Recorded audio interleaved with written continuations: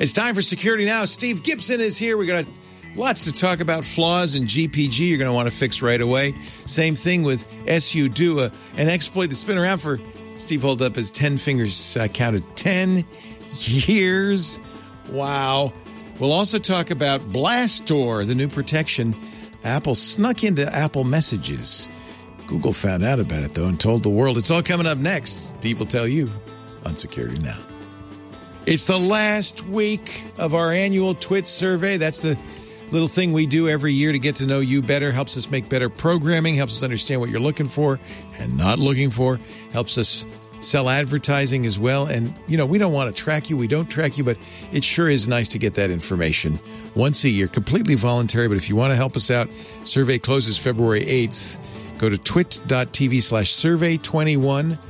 We are just, I think, 50 short of 10,000 responses. We like to get to 10,000. So get on in there. Be one of the last 50. Twit.tv/survey21.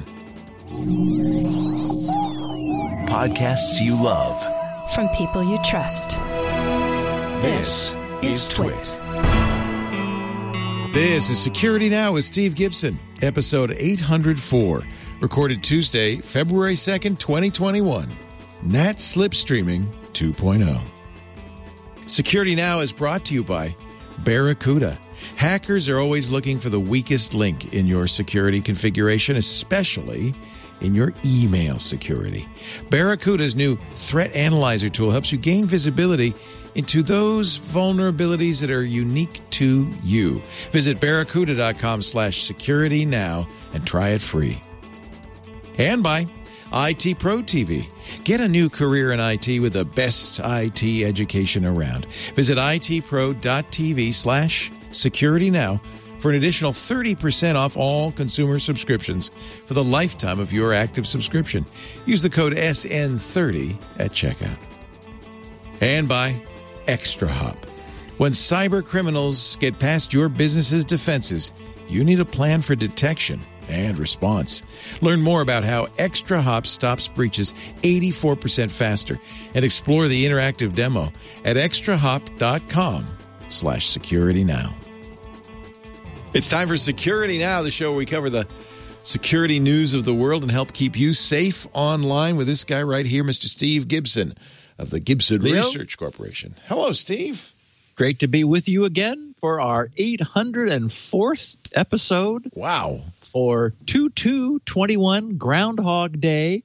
And maybe it's fitting that it's Groundhog Day because the title of today's podcast is NAT Slipstreaming 2.0. Redux. Okay. We talked about that. We introduced the concept of NAT slipstreaming in November, shortly after Sami Kamkar had figured out a way for a remote server, whether it was serving JavaScript or a malicious ad, anything that could run JavaScript in your browser, could trick your NAT router into opening up a reverse mapping through its firewall on other ports, which had various deleterious effects. Well, that was then.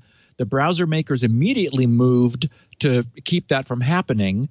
But, you know, and I quote Schneier again in lower in the podcast, reminding us that attacks never get weaker. They only ever get stronger. We're back now with 2.0, a far more powerful and worrisome attack. But we're going to wrap up with that. We're first going to examine another instance of a misbehaving certificate authority who has finally, and 5 years of misbehavior, I would say it's time to lose Chrome's trust. We're going to cover. Yeah, that's never good. It's like sell that stock short. Oh, boy. Well, actually, Google's stock just went through the roof this morning, by the way. But cover. Yeah, I saw it did like a straight line. Yeah, They had very good earnings. Yeah.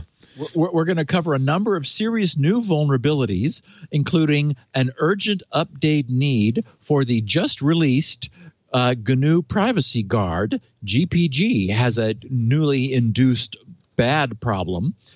We've got another supply chain attack, this time not aimed at corporations, but more at gaming end users.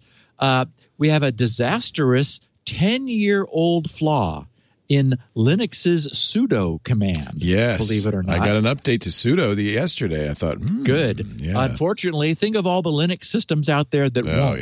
Yeah. And thanks to Google, we have some details of Apple's quietly redesigned sandboxing of iMessage, which they implemented in iOS 14.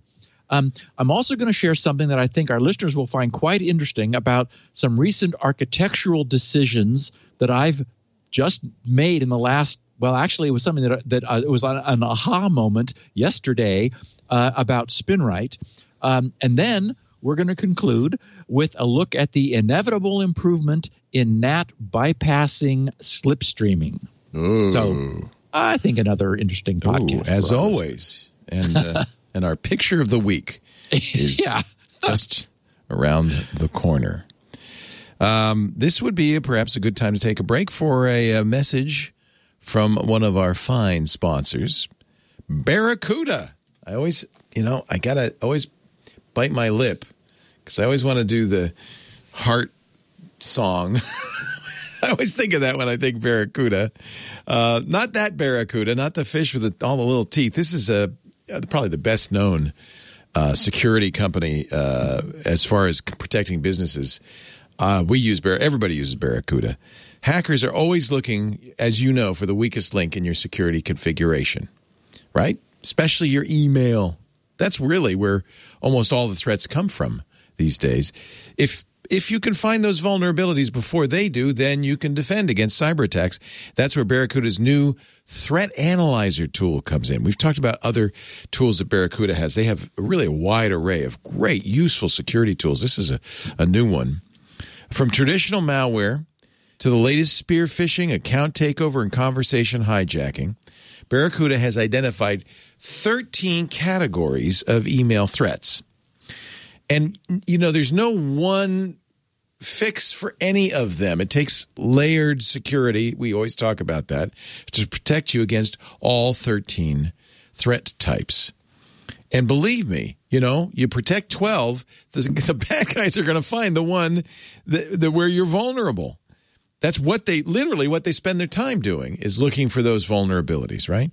And when they find the gap in your security, they just they say, here, let me open up my toolkit, and I've got exactly the way to get into this system, which could end up costing you not just money, not just millions of dollars, in ransomware and remediation and things like that, but can cost you your reputation. What is that worth, right? Now, here's where it gets hard. With hundreds of highly targeted personalized threat variants emerging every day, and many different kinds of on-prem and cloud-based email systems, it can be really challenging to figure out where are your vulnerabilities. Where among those 13 types of attacks are you unprotected? That's what the Barracuda Threat Analyzer is for. It's simple. It's fast to use. It's not an antivirus. Go to barracuda.com/security now. They actually have this great little Quizlet, a few multiple choice questions about your email security setup. Takes about 2 minutes. It's very quick, but then the Barracuda Threat Analyzer will give you a report. You don't have to download it. You don't have to install it. It will give you a report saying, here's what you want to protect against based on what you've told us about your mail setup. You'll get customized recommendations on what you can do to defend against those attacks. It's free. It's easy. It's really pretty much just, a giveaway. Here, try this. Barracuda.com/security now. Their Barracuda's December spear phishing report, they do this every month, found that 12% of all spear phishing attacks are business email compromise. That's up from 7%. It sounds low, right? But no, that's a lot. It's up from 7% in 2019, and I bet you 2021 it goes up even more. And the reason these attacks grow, they're successful. They work. FBI, according to their most recent Internet Crime Report, business email compromise led to $3.5 billion in losses.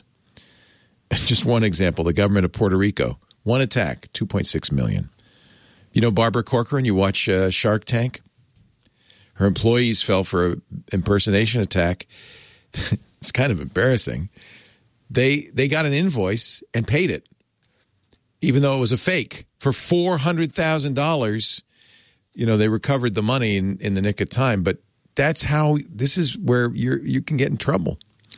This kind of stuns me, but it happens more often than you think. There's a school district in Texas that made fraudulent payments over a whole month.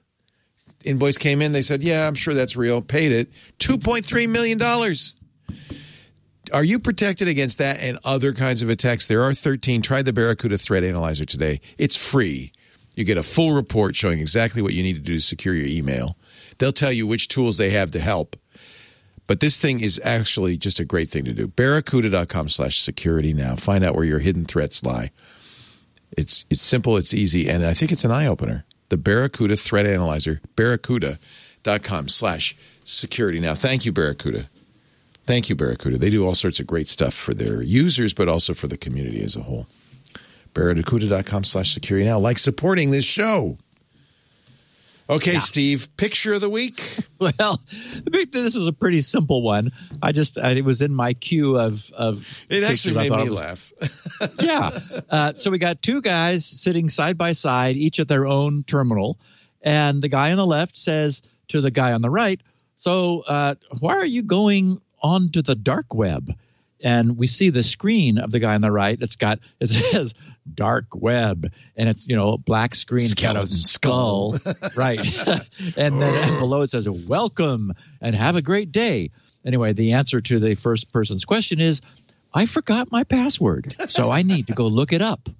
Yeah, they know. Of course. Yeah, that's a variant on the. Oh, you lost your data? Don't worry, the NSA has a copy. Exactly. Yeah. Exactly. So. Okay, as we know, our certificate-driven web server system of trust is based upon a chain of trust, actually many chains of trust, where each chain is anchored by a signing authority's root certificate. That root cert contains their public key, which matches their secret key used to sign the certificates, which are presented by web servers when people browse to them. So with that model, any web server presenting an unexpired identity declaration certificate that has been signed by any of the browser's trusted certificate authorities will be trusted.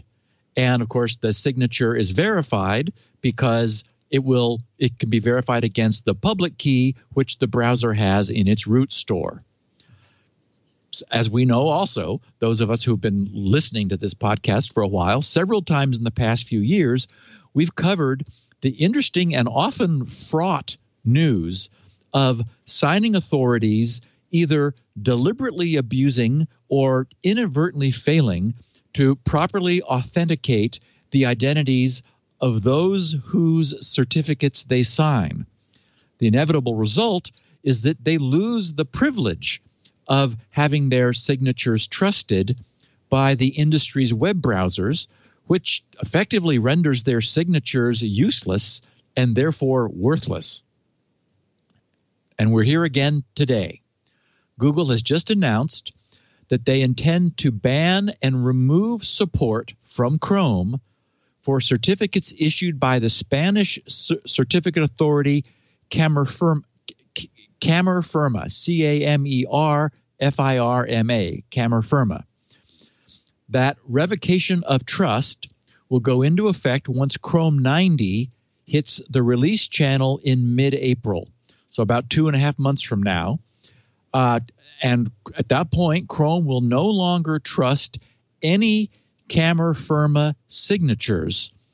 So this, of course, means that none of the otherwise valid TLS certificates that have previously been signed by Camerfirma will be seen as valid by Chrome. So all of the web servers currently serving certificates signed by Camerfirma will be invalid for all Chrome users. And as we know, once upon a time, this wasn't taken so seriously back at the beginning of the podcast. If that happened, you go, okay, fine. Yeah, I'll go anyway. But no, these days we're taking this all much more seriously. And I don't even know if you're able to force Chrome past an invalid signature on a cert. I should probably know that. But anyway, so since untrusting any certificate authority's root cert instantly ends that aspect of the CA's business, and also punishes their previous customers whose signed certificates no longer function, the decision to do this is always made only after the faulting party has been warned many times, and only after it's become clear that for whatever reason, their conduct is placing the greater internet at risk. So in this instance, the final decision to drop trust for Camera Firma's certificates comes only after the company was given more than 6 weeks to finally explain a string of 26 incidents. And frankly, I'm going to share 3 of those. And those are, I would call them compound failures, because I mean, calling them 26 is really condensing the number. The incidents detailed by Mozilla, sort of stored there, date back to March of 2017. I've got a link in the show notes for anyone who's interested in more detail than I'm going to provide, but you'll be convinced here in a minute. The 2 most recent problems of these 26, and again, counting very generously, occurred just last month in January, even while and subsequent to Camera Firma being notified that it was under probationary investigation the month before in December of 2020.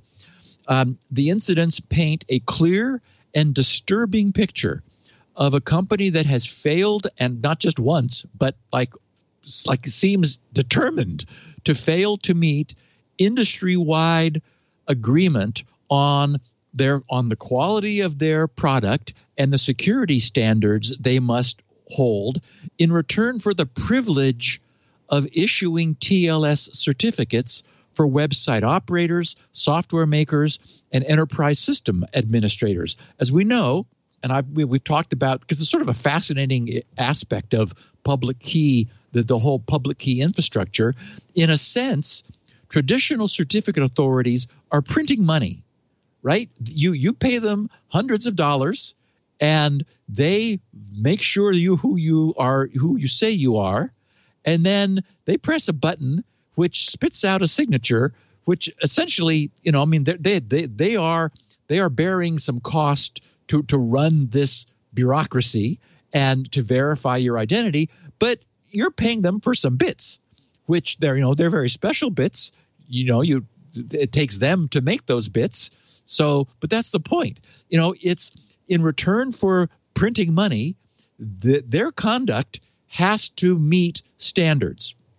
And looking over the list of Camera Firma's 26 transgressions, it appears very clear that they have failed over many years to deserve that what was an initial presumption of trust that they were given by the industry's web browsers, assuming that this was a serious business that was going to take its responsibilities to heart. But that hasn't happened. And so that trust that was originally given is being rescinded. Okay, so here's just 3 that made sense to share. Issue R, and I think they start at A. Issue R was titled Failure to Disclose Unconstrained Sub-CA. And this was named Digital Sign. Now, okay, so remember that it's possible for a certificate authority not only to sign the end certificate for a web server, for example, but to sign a sub-certificate authority that is a subsidiary certificate. And unconstrained means that sub-CA certificate is not constrained against doing its own signing. So essentially, they were giving their trust to a third party and allowing them to do anything they wanted to like sign any certificates, and so their trust would flow down to that sub CA. So there are situations where, like a business entity, a subsidiary, we'll talk about one in a second, another one of theirs, Multicert, but this one, Digital Sign, you can do it, but part of the requirements are that you acknowledge that you tell the industry that this is what you've done, because obviously this is a very powerful thing. You're basically giving away the right to sign things. So in April of 2018, Camera Firma failed to disclose an unconstrained sub-CA, despite Mozilla requiring in November of 2017 that such disclosures be complete by 2018, by April 15th of 2018. No explanation was provided by Camera Firma as to the cause of this omission, nor were effective controls provided that would prevent such Mozilla policy violations in the future. So that's one of the three. So here's a big compound one. That was issue R. Here's T. Failure to disclose unconstrained sub-CA. And this one is Multicert. And this has date ranges from 2018 through 2020. And the issue reads, in the course of resolving issue R, that's the one I just mentioned, it was further discovered in July of 2018 that Camera Firma had failed to disclose 2 additional sub-CA certificates. They're just doing this whenever they want to, operated by Multicert. Mozilla policy required that such sub-CAs be disclosed within 1 week of creation. Camera Firma's explanation at the time was that they failed to consider that the person responsible for disclosing into the CCADB, that the organization to which you need to disclose, would be unavailable, and that the backup for that person would also be unavailable. They resolved this by adding a backup to the backup in case the backup fails. However, the disclosure in the CCADB turned out to be incorrect and misleading, as Camera Firma disclosed that they operated the sub-CA when in fact it was externally operated. At the time, this was only detected because Microsoft had disclosed the CPCPS they had for Multicert's root, which participated in Microsoft's root program. Camera Firma's explanation was that the person responsible for disclosing was overloaded, and that 3 people would be responsible for disclosures going forward. This is all still T, right? This is considered one problem. In 2019, Camera Firma failed to provide correct audits for Multicert. Their explanation was that they only had one person responsible for, I think this is in someone's garage in Spain. Anyway, one person responsible for communicating with their sub-CAs, and had failed to consider that the person responsible for communicating with sub-CAs and disclosing into CCADB would be unavailable. They stated that they intended to prevent such issues from recurring in the future by purporting to implement additional steps. And finally, still issue T, in 2020, as I say last year, Camera Firma again failed to properly disclose sub-CAs operated by Multicert. So their previous assertions that they were going to fix these previous problems weren't fixed. They erroneously reported them as covered by Camera Firma's CPCPS. Their stated reason was because these new sub-CAs were not covered by the new audit from Multicert, yet although the expectations for how to disclose had been previously communicated by Kathleen Wilson. So again, they were told, they didn't do it. And finally, issue X, which was again about this Multicert sub-CA.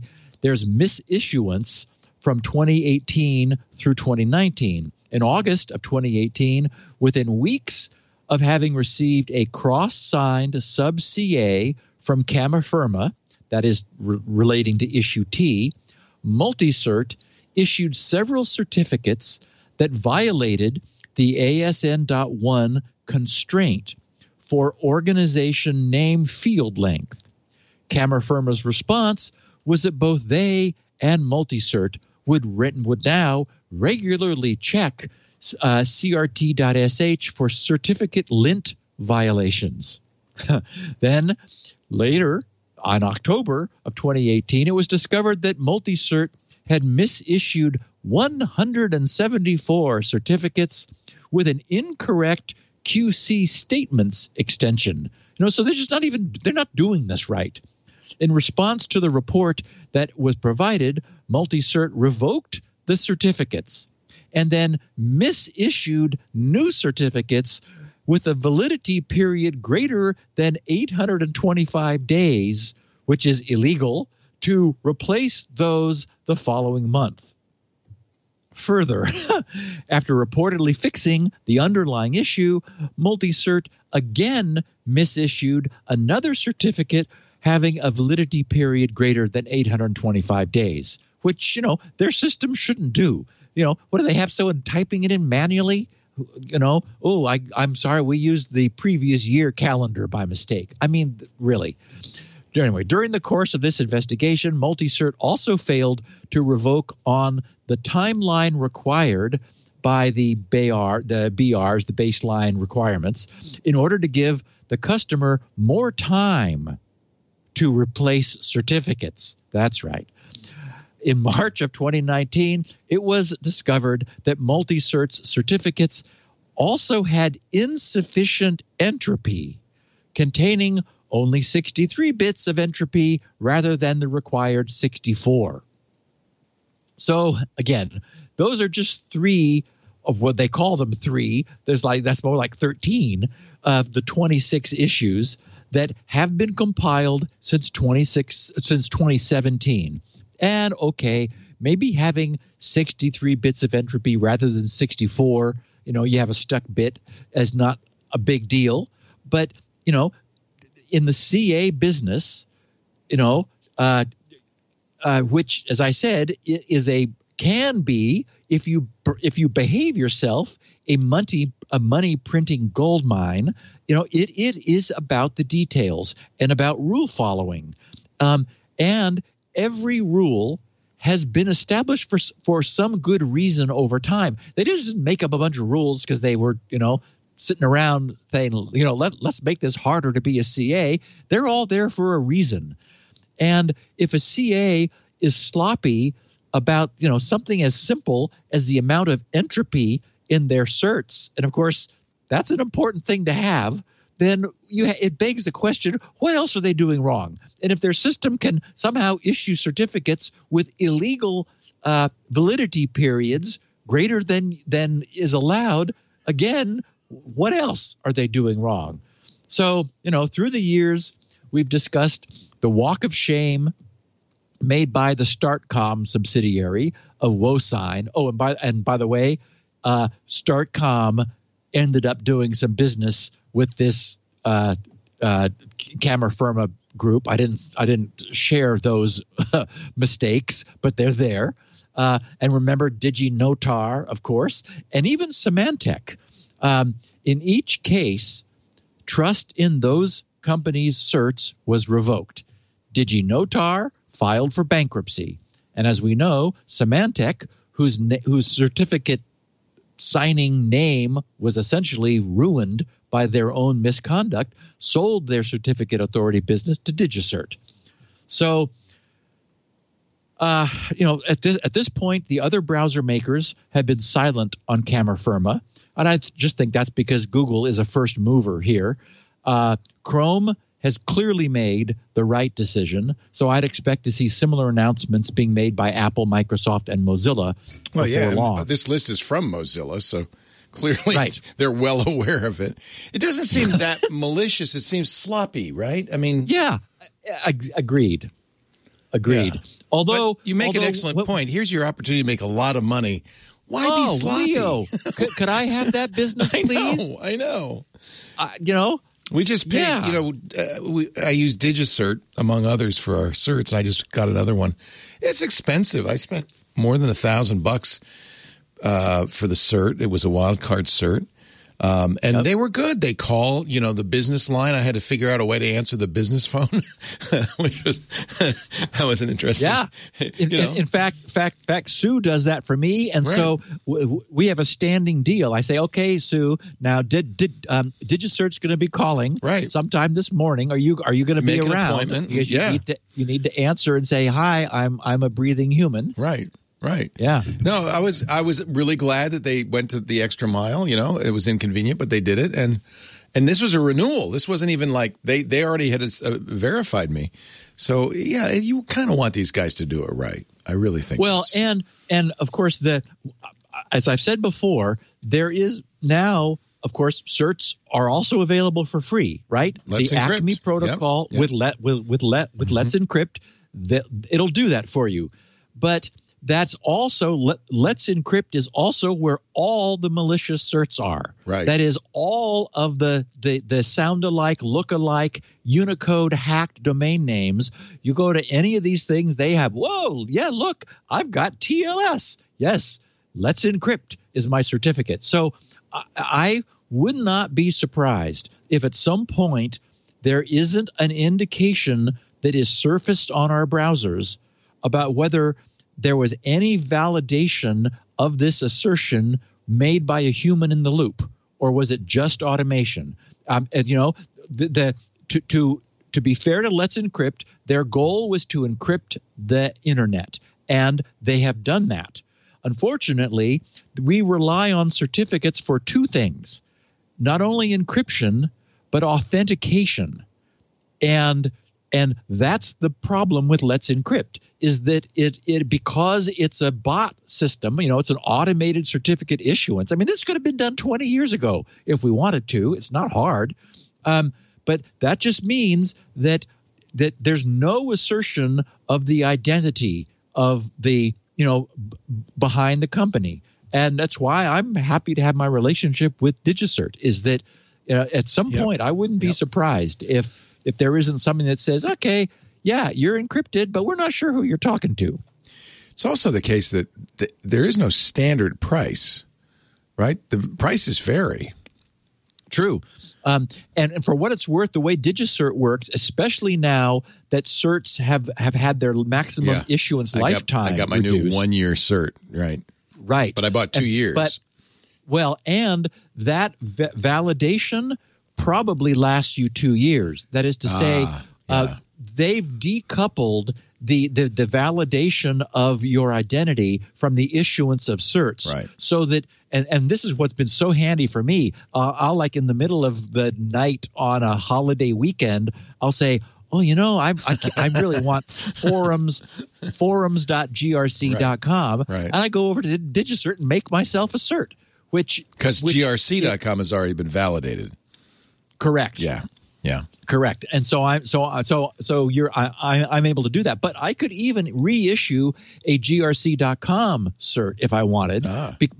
Because my point is, every so often, separate from issuing, they perform the "Are you still you" dance, and that bumps their calendar forward, and then within that window, you can do anything you want to. That's interesting. I didn't know that. Yeah. Night or day. That's in response to Let's Encrypt, because they really do want to be a little bit easier, right? They have to be. Exactly. They have to make that trade-off.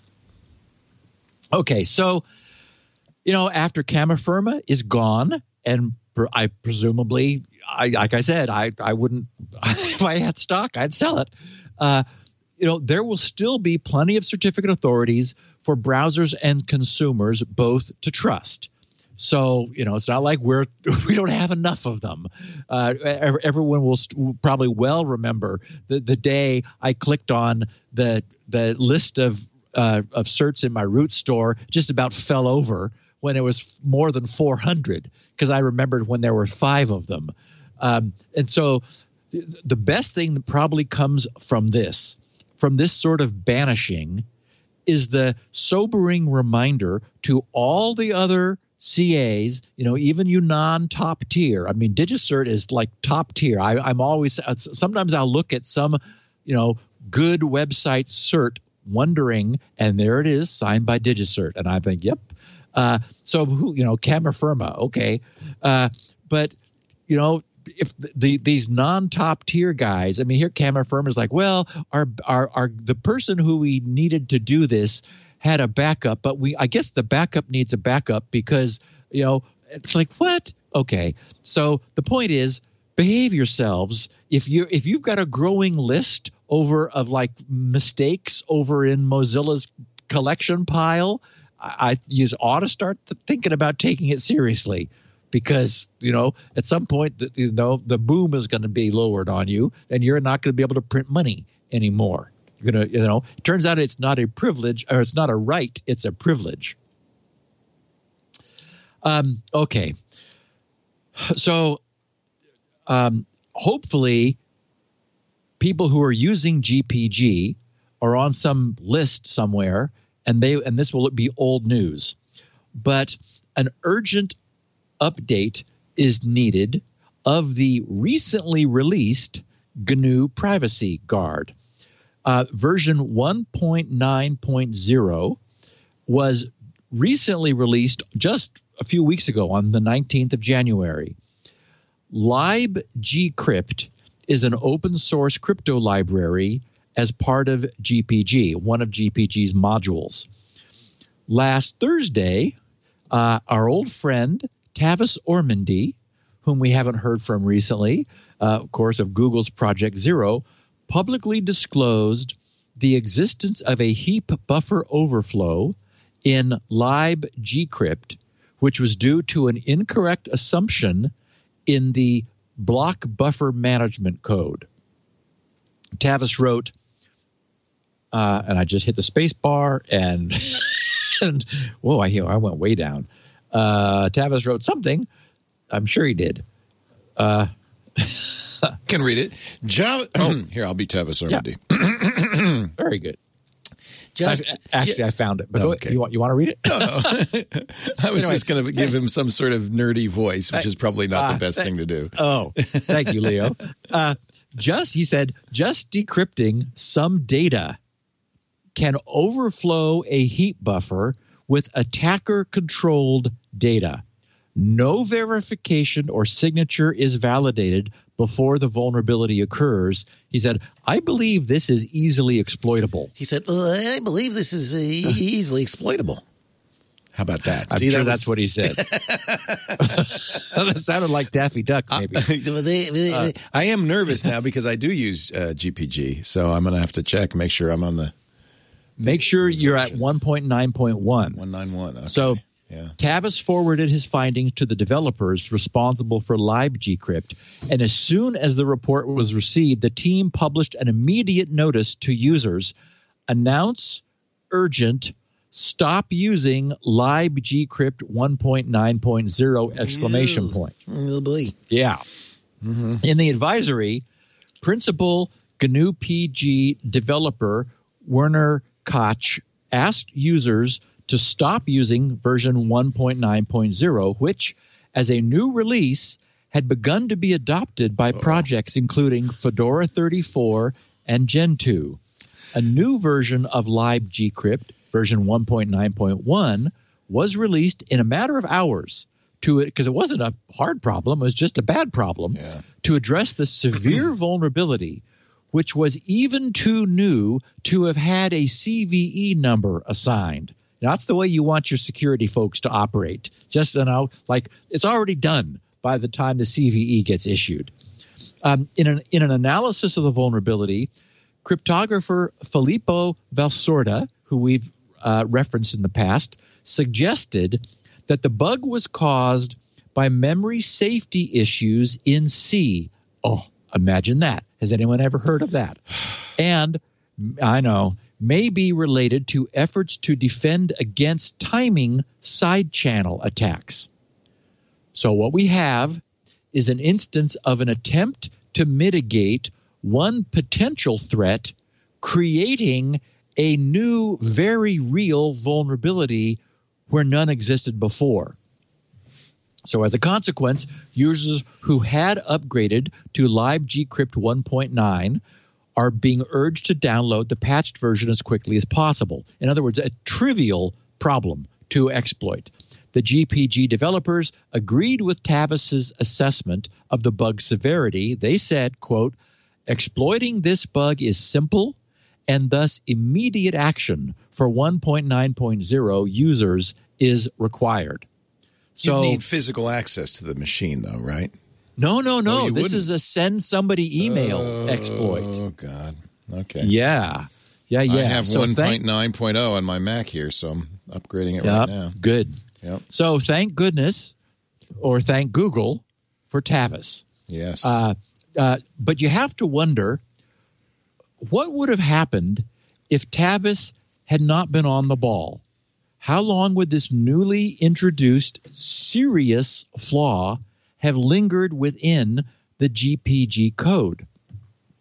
It's clear that when a skilled developer examined the code, Tavis, without the inherent bias of the code's author, and as we've often said, it's very difficult to see one's own mistakes, the problem was apparent. Tavis just saw it. Yeah.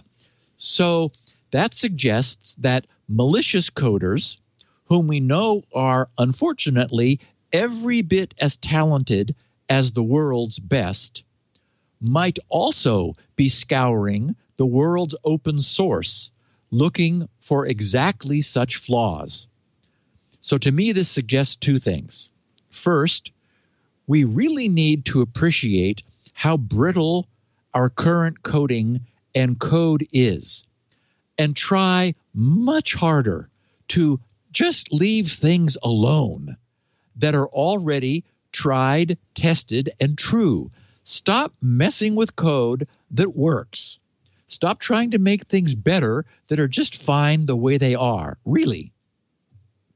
The second thing is that we really need to reconsider our coding practices. We need implementation languages that inherently do not allow these sorts of mistakes to be made in the first place. Such languages exist, but they're not macho and fun to use. Consequently, a highly critical, security-oriented cryptographic library for the widely used GPG is written in C, the lowest level, most macho language with the worst security track record. Okay, I might argue that assembly is even lower level macho. Actually, I'll be getting to there in a second. Okay. That could be owing to the fact that so much code is still being written in C, but it's also owing to the fact that the language provides exactly zero protection from doing anything the programmer wants. By design. Which is why it's appealing to cowboys. Right. And everybody loves C. Yes, I know. I wrote squirrel in assembler. So who am I to speak about the need to use safe, high-level languages when security matters? Do you have static type checking in assembler? I don't think so. I'm just saying, Leo, everybody else should do it. Yes. Everybody else. None of you are good enough to be using assembler. And that's, of course, the problem, right? Right. Everybody thinks I'm that good everybody enough. else should do it. I can do it. With the foreseeable outcome that still today no one does. Yeah. So everything should be rewritten in Rust, except for SpinRite. I'm just saying. So good luck, and God bless, and be sure to update your GPG code. I just did 191. Nice. Thank you, Mac Ports. Yep, that was, Nice. A good example is sudo. You're talking about how long this could have gone undetected. SU2 was 9 years, I think, right? 10. It was 2011. Yeah. Yeah. And undetected. Yeah. And it allowed a local user to escalate to root. Oh. That's not good. Yes. We're getting there. We're getting to that. Sorry. I didn't want to. No. But now would be a good time to take our second break. Okay. I'm sorry. Should have had that extra cup of coffee. Okay. I'm getting all head up here. Our show today, ladies and gentlemen, brought to you by IT Pro TV. This is a serious topic. Right now, there are a lot of people out of work, underemployed, not happy in their jobs. I think that's true all the time. Maybe because you're listening to this show, clearly you have an interest in the nerdiest, geekiest, low-level details, minutia of tech. You should be in IT. What are you suffering for? This is a great time to get into IT. The tech industry is rapidly expanding. The demand for IT skills in the workforce could never be higher. There are, I think I saw 4 million open, unfilled jobs in the U.S. alone in IT. An IT career can be rewarding, longevity. You're always learning, always growing. The pay is great, and you love doing it, right? If you're listening to this show, you must.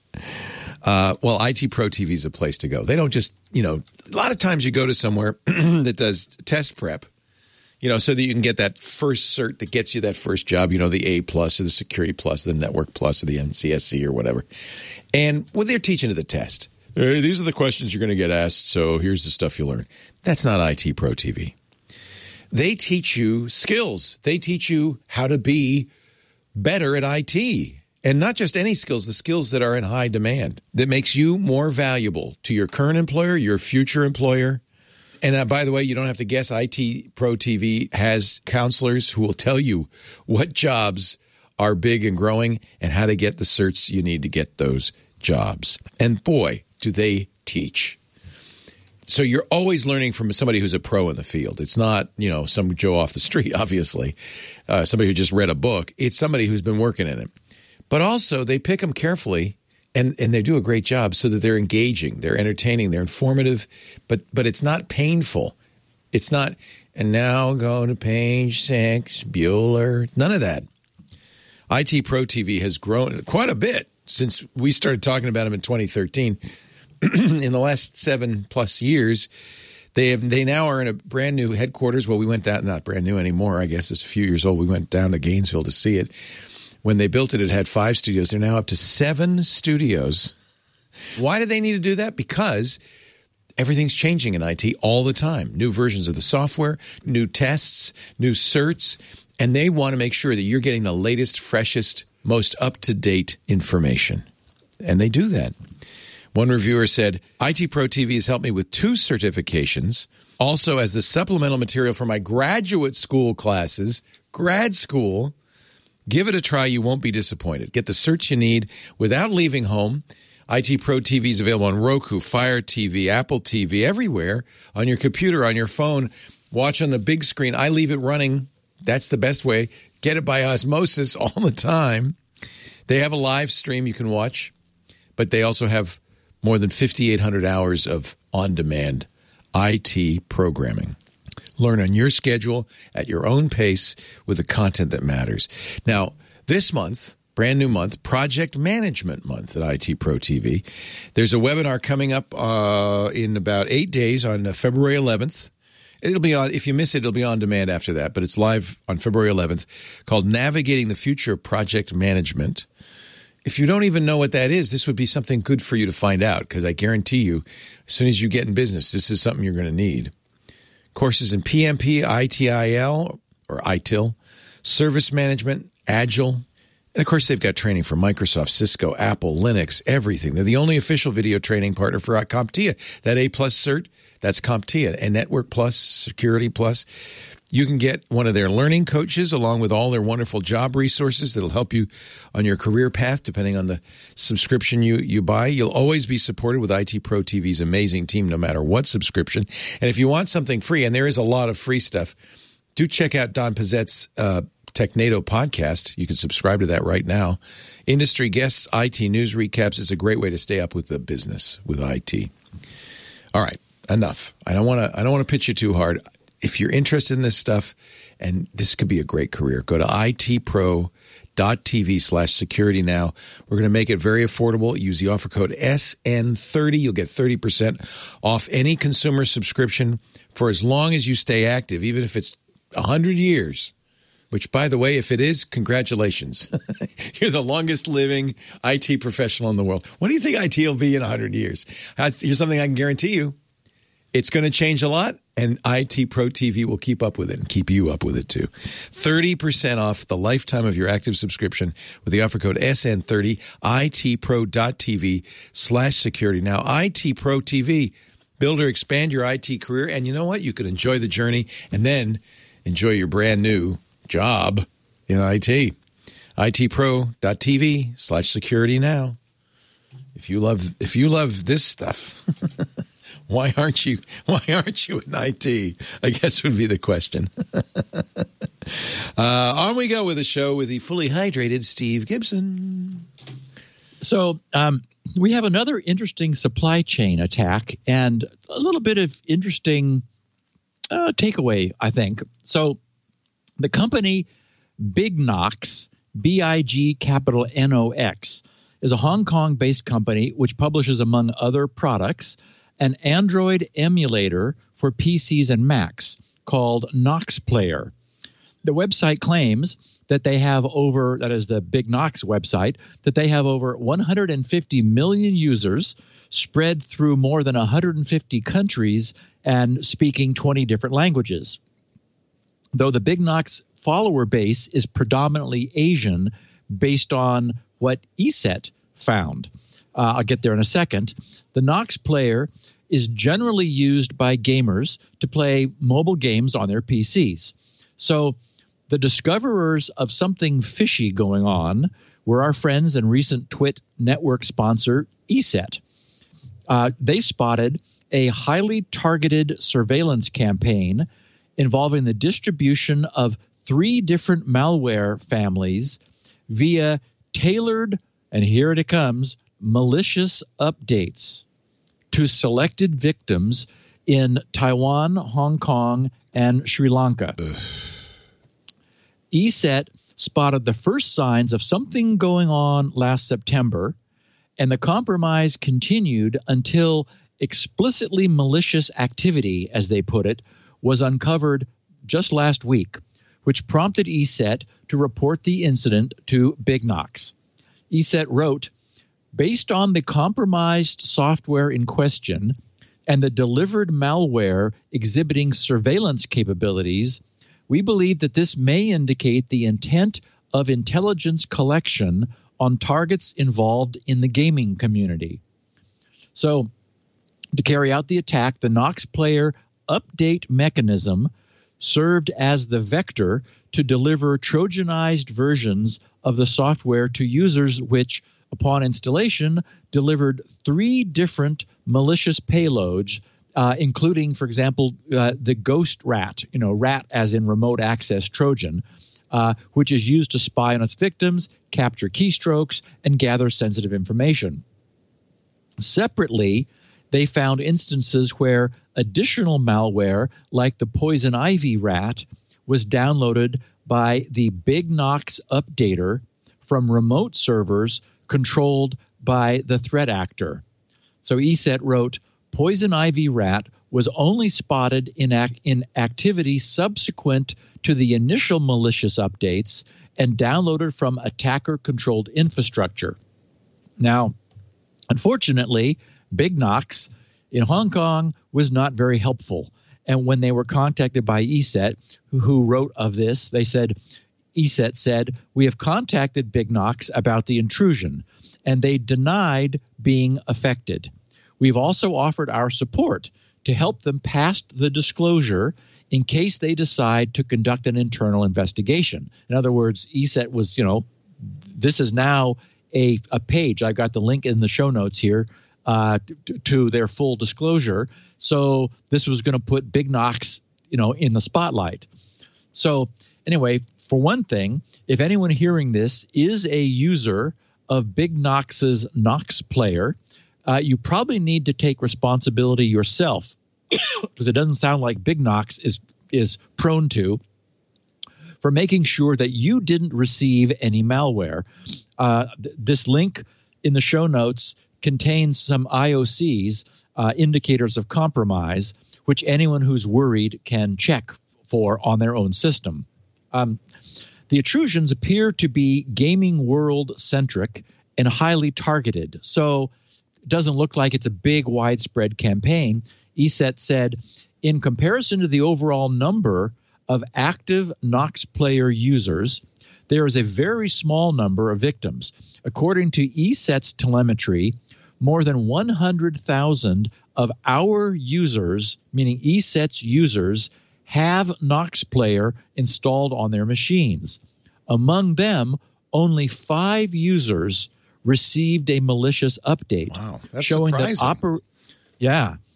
Showing that Operation Night Scout, as they termed it, is a highly targeted operation. The victims are based. Yes. Yeah. And again, as we know, the more people you infect, the greater the opportunity for discovery.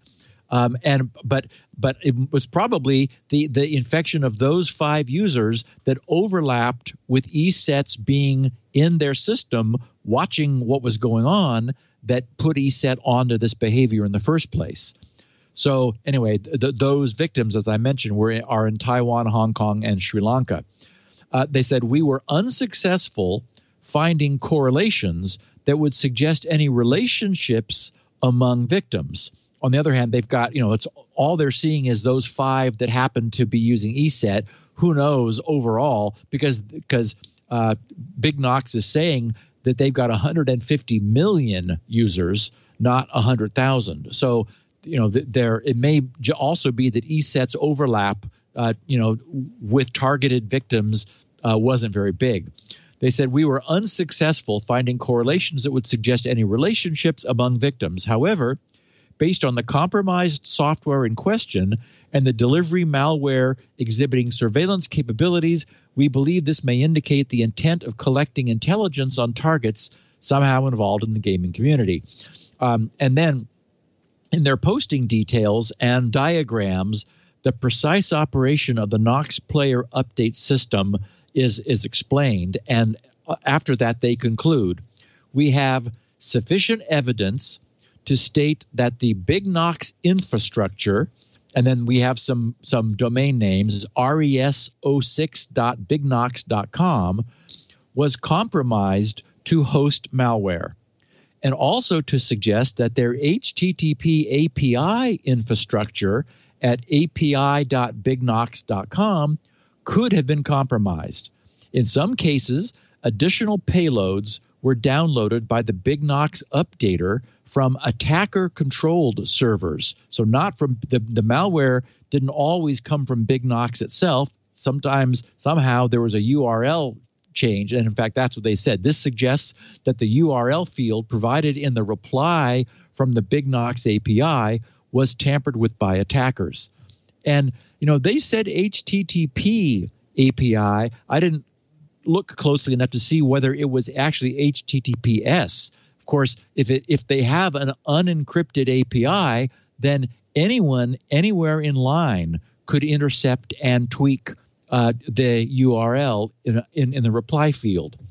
So what we have is a much smaller scale version of the now infamous SolarWinds intrusion, which one way or another leveraged the software updating channel to quietly slide malware into a victim's machine.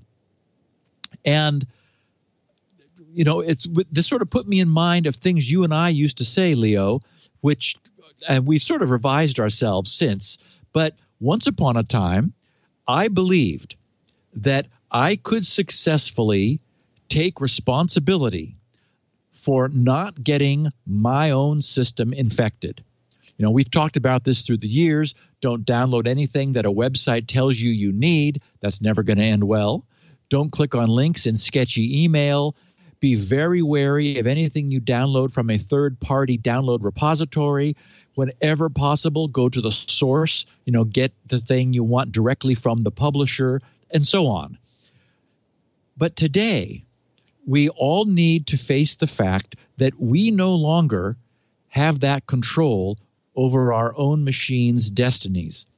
Many of the tools, utilities, and widgets that we use are being periodically updated.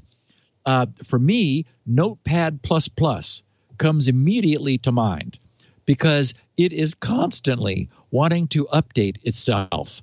Not only is that annoying, since it seems to be working just fine for me, but it's also inherently dangerous. If their build process or their update server were to get compromised, and we've covered stories in the past where that has happened to well-meaning organizations, in a very short time, remember it even happened to Lenovo at one point, in a very short time, a huge number of Windows users would be infected because their instances of Notepad++ said, oh, I've got a better, shinier version. And everyone would say, oh, got to have that. Maybe it's better somehow. And so what the point is that the fact that they have this leverage over an install base of Notepad++ users puts them in the crosshairs of the bad guys. It makes them a high-value target. Bad guys would love to get their malware just automatically downloaded into all of the Notepad++ users in the world.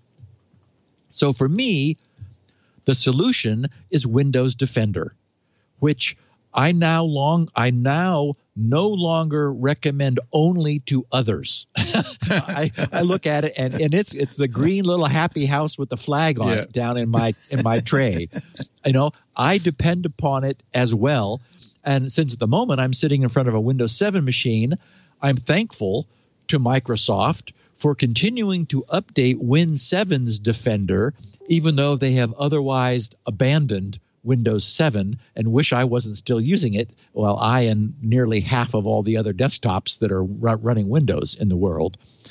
So, I was recently stating that any responsible company needs to be performing continuous network intrusion detection surveillance, because defenses have become too porous compared to the external pressure that exists to get in.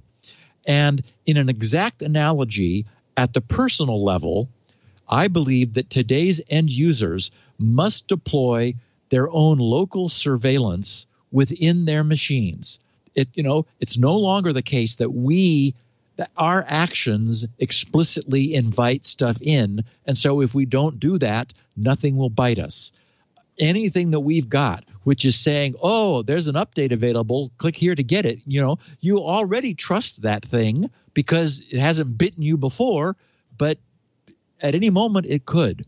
So I'm a 100% now subscriber to the idea that you need something that is vigilant in your system, that is looking at everything that goes on. And, and I know Defender's working. I have some old C drives archived on a semi-offline drive, and sometimes I'll open them and search for something that I know I had then. And back then, I had a directory of, well-marked malware. And sure enough, Defender pops up and says, what the hell are you doing? And it's like, okay, relax. It's okay. This is just, I'm a security guy. I do research. I have this stuff for a reason. But, so it's just sort of nice when it goes off and I go, oh, yeah, that is true. I forgot about that directory. Maybe it'd be a good time to delete it, as a matter of fact. So anyway, I thought that was interesting that here we've got at the user level individuals being targeted and surveilled, which just put me in mind of the shift that we've had. Here I'm arguing that everything needs to update itself, right? I don't know. Notepad, just leave my Notepad alone. It works just fine. In fact, I think maybe I should turn off automatic updates because I've just convinced myself that this is a real danger. Apple has quietly put iMessage in a sandbox in iOS 14. The new code was discovered, reverse engineered, described, and documented by Google Project Zero's Samuel Gross. And I thank Elaine for the pronunciation. The first time I talked about him, I said Grobe, because it's GRO and he has like a funky. That's us. Exactly. Yeah. And so Elaine, always alert to these things, sent back a little note saying, Steve, that's an SS in German. It's like, oh. Yeah, it's a special symbol there for that. Yeah.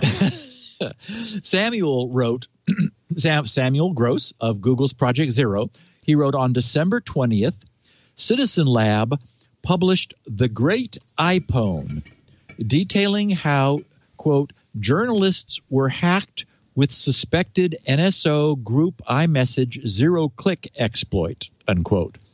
He said of particular interest is the following note. We do not believe that the exploit works against iOS 14 and above, which includes new security protections, unquote.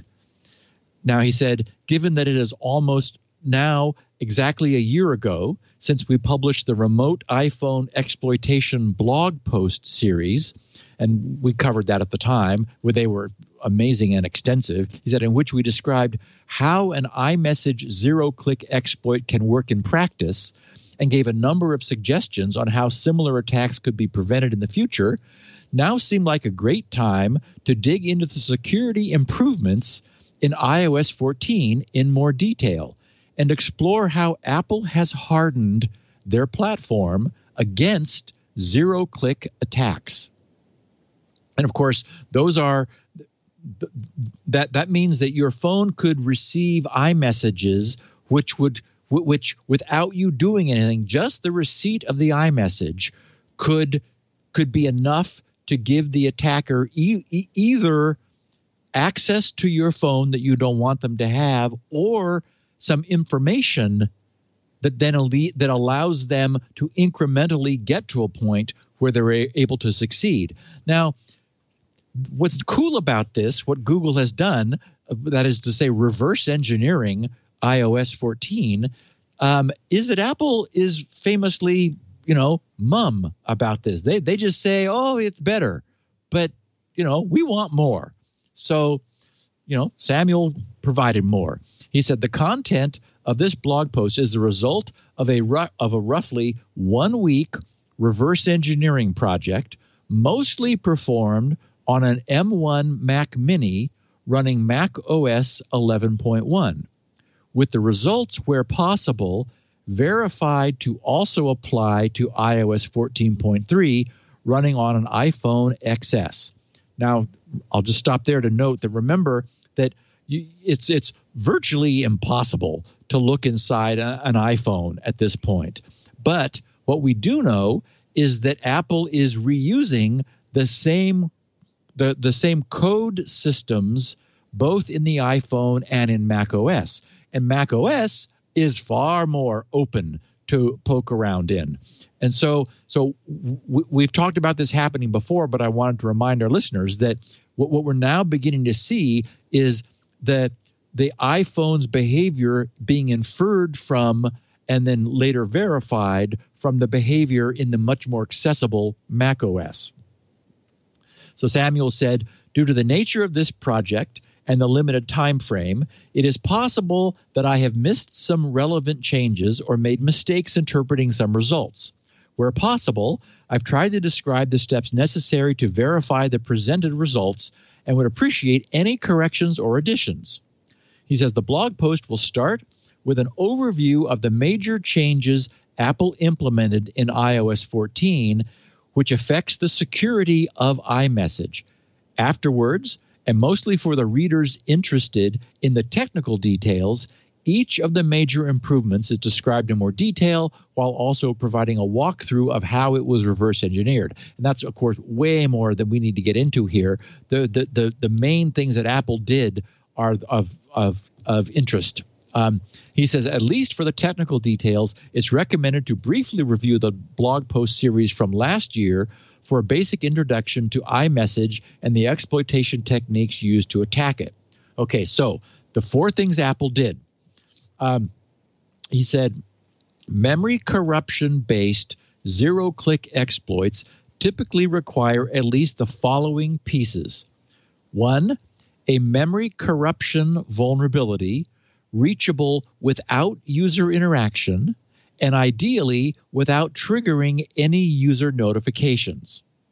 Second, a way to break ASLR remotely, right? Address space layout randomization remotely. You need to gain information about that. A way to turn the vulnerability into a remote code execution. Third, and then fourth, likely a way to break out of any sandbox, typically by exploiting a separate vulnerability in another operating system component, for example, a user space service or the kernel. And certainly in years past, when we've talked about the way the pwn to own attacks have succeeded, it was often by doing what he was referring to, chaining vulnerabilities. One vulnerability gets you here, then from there you're able to use a second one to move to a different location and so forth in a chain. Okay, so he describes three things that Apple has done to essentially zap all four of those things. The first is the Blast Door, great name, the Blast Door service. He said, one of the major changes in iOS 14 is the introduction of a new, tightly sandboxed Blast Door service, which is now responsible for almost all parsing of untrusted data in iMessages. He says, and he gives an example of a function inside. He says, furthermore, this service is written in Swift, a mostly memory-safe language, which makes it significantly harder to introduce classic memory corruption vulnerabilities into the code base. Woohoo! So, of course, this is exactly what I was just talking about. Swift is not C. It's not C, and it's not assembler. Exactly. And it is exactly this. That's the way you want to write your code to parse untrusted data and write that service in Swift so that the service itself will be highly resistant to attack. So then in his presentation, he shows us a rough diagram of iMessage message processing pipeline, which is this big grid of arrows pointing everywhere. And then he continues, as can be seen, the majority of the processing of complex untrusted data has been moved into the new Blast Door service. Furthermore, this design, with its 7+ involved services, allows fine-grained sandboxing rules to be applied. He says, for example, only the IM transfer agent and the APSD processes, whatever those are required to perform network operations. As such, all services in this pipeline are now properly sandboxed, with the Blast Door service arguably being sandboxed the strongest. The second thing of the three that Apple did, re-randomization of the DYLD, that's probably dynamic load, shared cache region. He says historically, ASLR on Apple's platforms had one architectural weakness. The shared cache region, containing most of the system's libraries in a single pre-linked blob, was only randomized per boot, and so would stay at the same address across all processes. He says, this turned out to be especially critical in the context of zero-click attacks, as it allowed an attacker able to remotely observe process crashes, for example, through timing of automatic delivery of receipts, to infer the base address of the shared cache and, as such, break ASLR, a prerequisite for subsequent exploitation. He said, however, with iOS 14, Apple has added logic to specifically detect this kind of attack, in which case the shared cache is re-randomized for the targeted service the next time it is started, thus rendering this technique useless. This should make bypassing ASLR in a zero-click attack context significantly harder or even impossible. He says, apart from brute force, which would mean, guessing, just guessing blindly and hoping you get lucky about the cache's location. He says, depending upon the concrete vulnerability. And finally, third, exponential throttling to slow down brute force attacks. He said to limit an attacker's ability to retry exploits or brute force ASLR, the Blastdoor and IM agent services are now subject to a newly introduced exponential throttling mechanism enforced by the launch daemon, causing the interval between restarts after a crash to double with every subsequent crash. He says up to an apparent maximum of 20 minutes. He says with this change, an exploit that relied on repeatedly crashing the attacked service would now likely require in the order of multiple hours to roughly half a day to complete instead of a few minutes. And anyway, so then for the remainder of his disclosure, Samuel lays out the details of what he found. I've got the link in the show notes for anyone who really wants to, who's curious about exactly how Apple did these things. It seems to me in today's climate, it is this sort of anticipatory design for security that's needed. After the troubles that surfaced in iOS 13, Apple did not simply patch those individual flaws and leave everything else alone. Instead, they fundamentally re-architected the entire iMessage processing system to preempt entire classes of next-generation attacks. And it's the right thing to do. iMessage has an exposure to the world. It's the way unsolicited stuff can come into your phone. And so rather than assuming that, those were the last bugs we're ever going to have, Apple said, okay, those are not the last bugs we're ever going to have. We keep fixing them. So let's change the architecture. Let's look at, if we have a bug, how can we keep it from compromising the user? And that's what they did. And, and one could argue that it should have always been that way. But what we've been witnessing is a slow but sure, constantly rising threat level through the life of this podcast. The 15 years that we've been doing this, we've watched the threat level, go from people putting scripts in email because they thought it was funny to, nation states deeply infiltrating U.S. corporate and government networks surreptitiously. I mean, it's a whole new game. So, Apple has been in the middle of it all through all of this. And without question, lessons are being learned, hopefully by the entire industry. And that's what I think makes Samuel's sharing of what Apple won't tell us so valuable. If Apple hides this innovation, then the rest of the industry isn't able to go,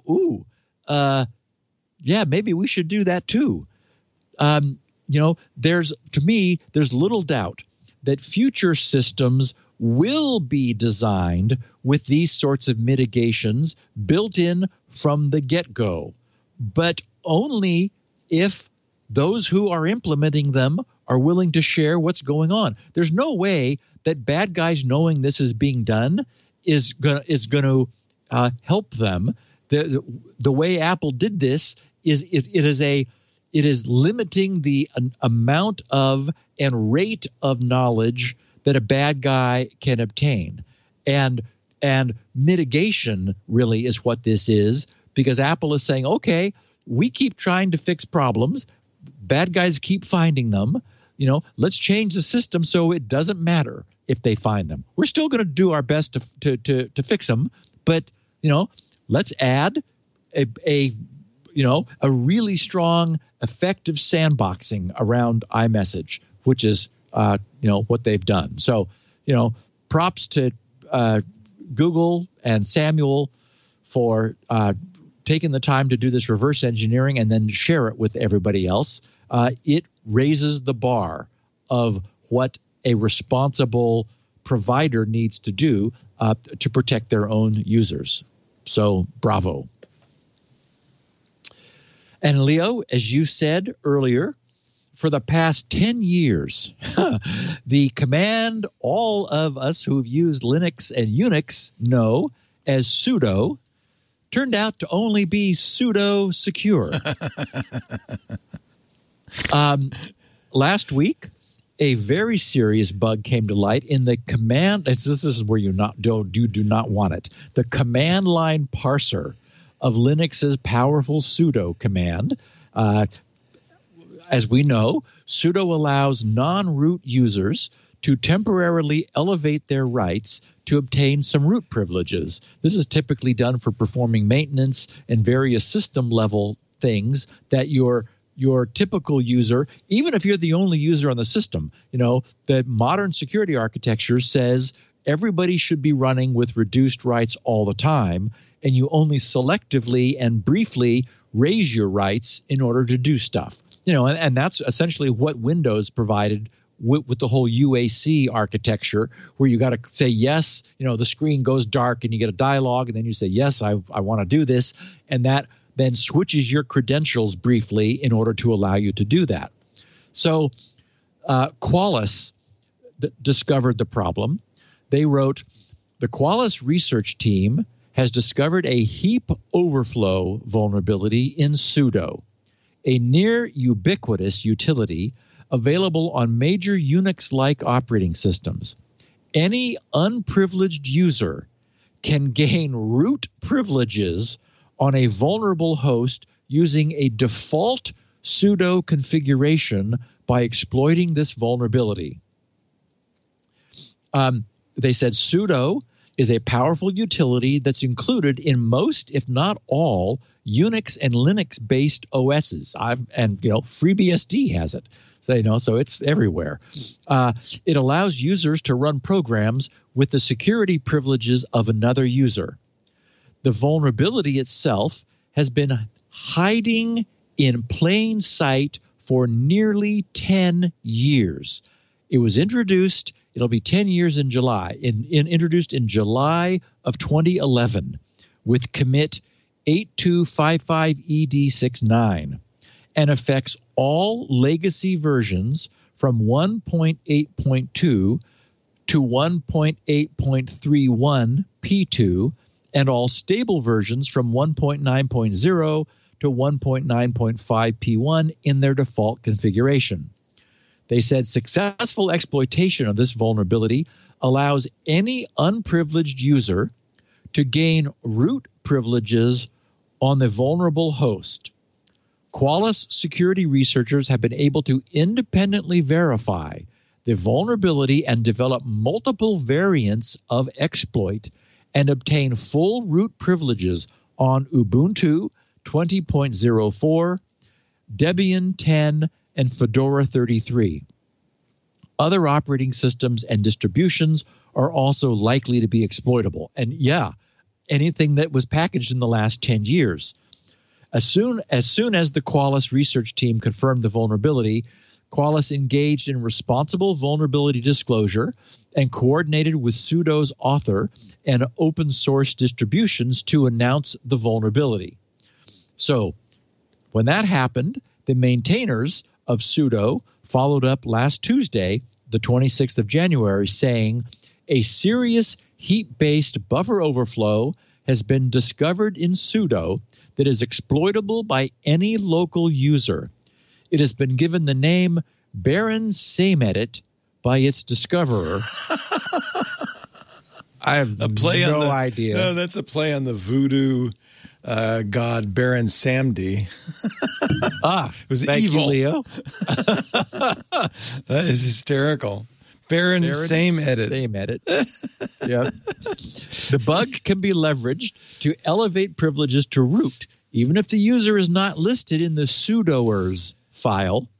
User authentication is not required to exploit the bug.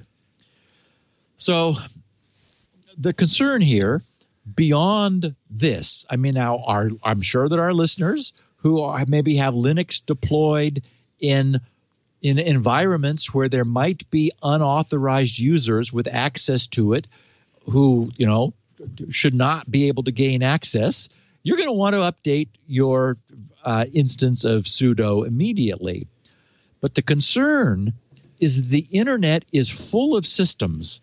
This speaks to your point, Leo, you made before, which quite naturally depend for their security upon the proven strength of the Unix-Linux account privilege model. And this now well-known flaw punches right through that. There are doubtless countless systems where an unprivileged user account is easily available with minimal authentication requirements. Not good. Such systems are utterly dependent upon their security for that unprivileged account remaining unprivileged. But any Linux system that went online anytime after July 2011, 9.5 years, will contain this flaw until and unless it is updated. And we know that Linux is embedded everywhere. And everything we've seen demonstrates that most of those systems will never be updated. They're everywhere. So to repurpose a now famous phrase, stand back and stand by. It's an evil mate attack, though, right? Again, you'd have to be at the keyboard to do that. Most people, you can't get No, you don't need to be at the keyboard. Any online account, any non-root online account can do this. Yeah. So it is exploitable. You're at the keyboard of that online account. You can't. Sure. Yeah, you can't get onto my Linux server unless you have a login, and that's not using sudo. That's using SSH or something like that, which is much more secure. Well, but you could also see scenarios where where the privilege model is relied upon. Right. There is a low if you have a privilege multi-user logon. account. Yeah, absolutely. Yeah. Every university, this is going to be vulnerable. Exactly. Yeah. Exactly. So I'm right now just logging in to update. I forgot. See, this is a perfect example. I updated all my desktop Linux machines, but I got my server in the other room, which I never log into. I haven't updated in a long time. Got to update that, right? Yep. Yikes. Yep. And you're also right that this is a gold mine, maybe for initial network intrusion, but definitely for post-intrusion lateral movement within an organization. Once you're on that system, right, now you can escalate. Yeah. Wow. Okay, so I want to share a progress report that I wrote yesterday for my blog over on GRC's forums. And I've had this experience before. Anybody who's done any journaling probably has. I did a lot of journaling when I was in high school, and I would, open my journal and decide I wanted to write about some personal subject. And even though I went in thinking I knew everything about it, invariably a paragraph or two in, I would think of something that had never occurred to me before. And I decided that the act of making myself write it out longhand, it kept those ideas in my brain longer, and it gave them a chance to associate with other new ideas. So this literally, I had a major eureka event yesterday about the future of SpinRite. So I sort of started out what I have here in my notes as that blog posting, but then I expanded upon it because there was a lot more context. So I started by saying February 1st product report. Much has transpired since my previous January 3rd announcement that work on SpinRite 6.1 has commenced. To plan for what SpinRite 6.1 would and would not be, I needed to know how I was going to solve SpinRite's imperative need to boot on UEFI systems that no longer offer a traditional BIOS fallback. So while beginning to work on SpinRite, I was also searching for any means to add BIOS support to a system that doesn't currently have any. The firmware which boots a system is intimately tied to its hardware. That's why systems need firmware in the first place. This means that it's not possible to simply run any BIOS on whatever hardware happens to be present. So I was hoping that someone somewhere might have created a UEFI to BIOS translation layer, which would allow for BIOS calls to be translated into their UEFI equivalent.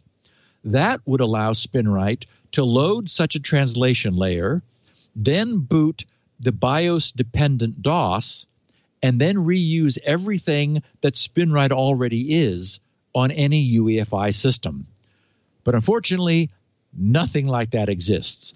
And no one has ever created such a thing because the need for something like that only exists due to SpinRite's unique and continuing dependence upon the legacy of 16-bit DOS. So that search provided some needed clarity. The only way to move SpinRite forward would be to finally, after 35 years, end its dependence upon the BIOS and DOS. So I began looking around for the optimal environment which would host SpinRite's future. And I'll spare everybody the blow-by-blow. That's all over in the spinrite.dev news group where all of this conversation was happening earlier in January. But for what it's worth, we looked at everything. Linux using Windows PE, the portable or the pre execution environment, the React OS, various other hobby OSs, and many of the various embedded OSs like VxWorks. In the end, I settled upon an extremely lightweight real-time operating system for embedded applications, which is called the OnTime RTOS 32.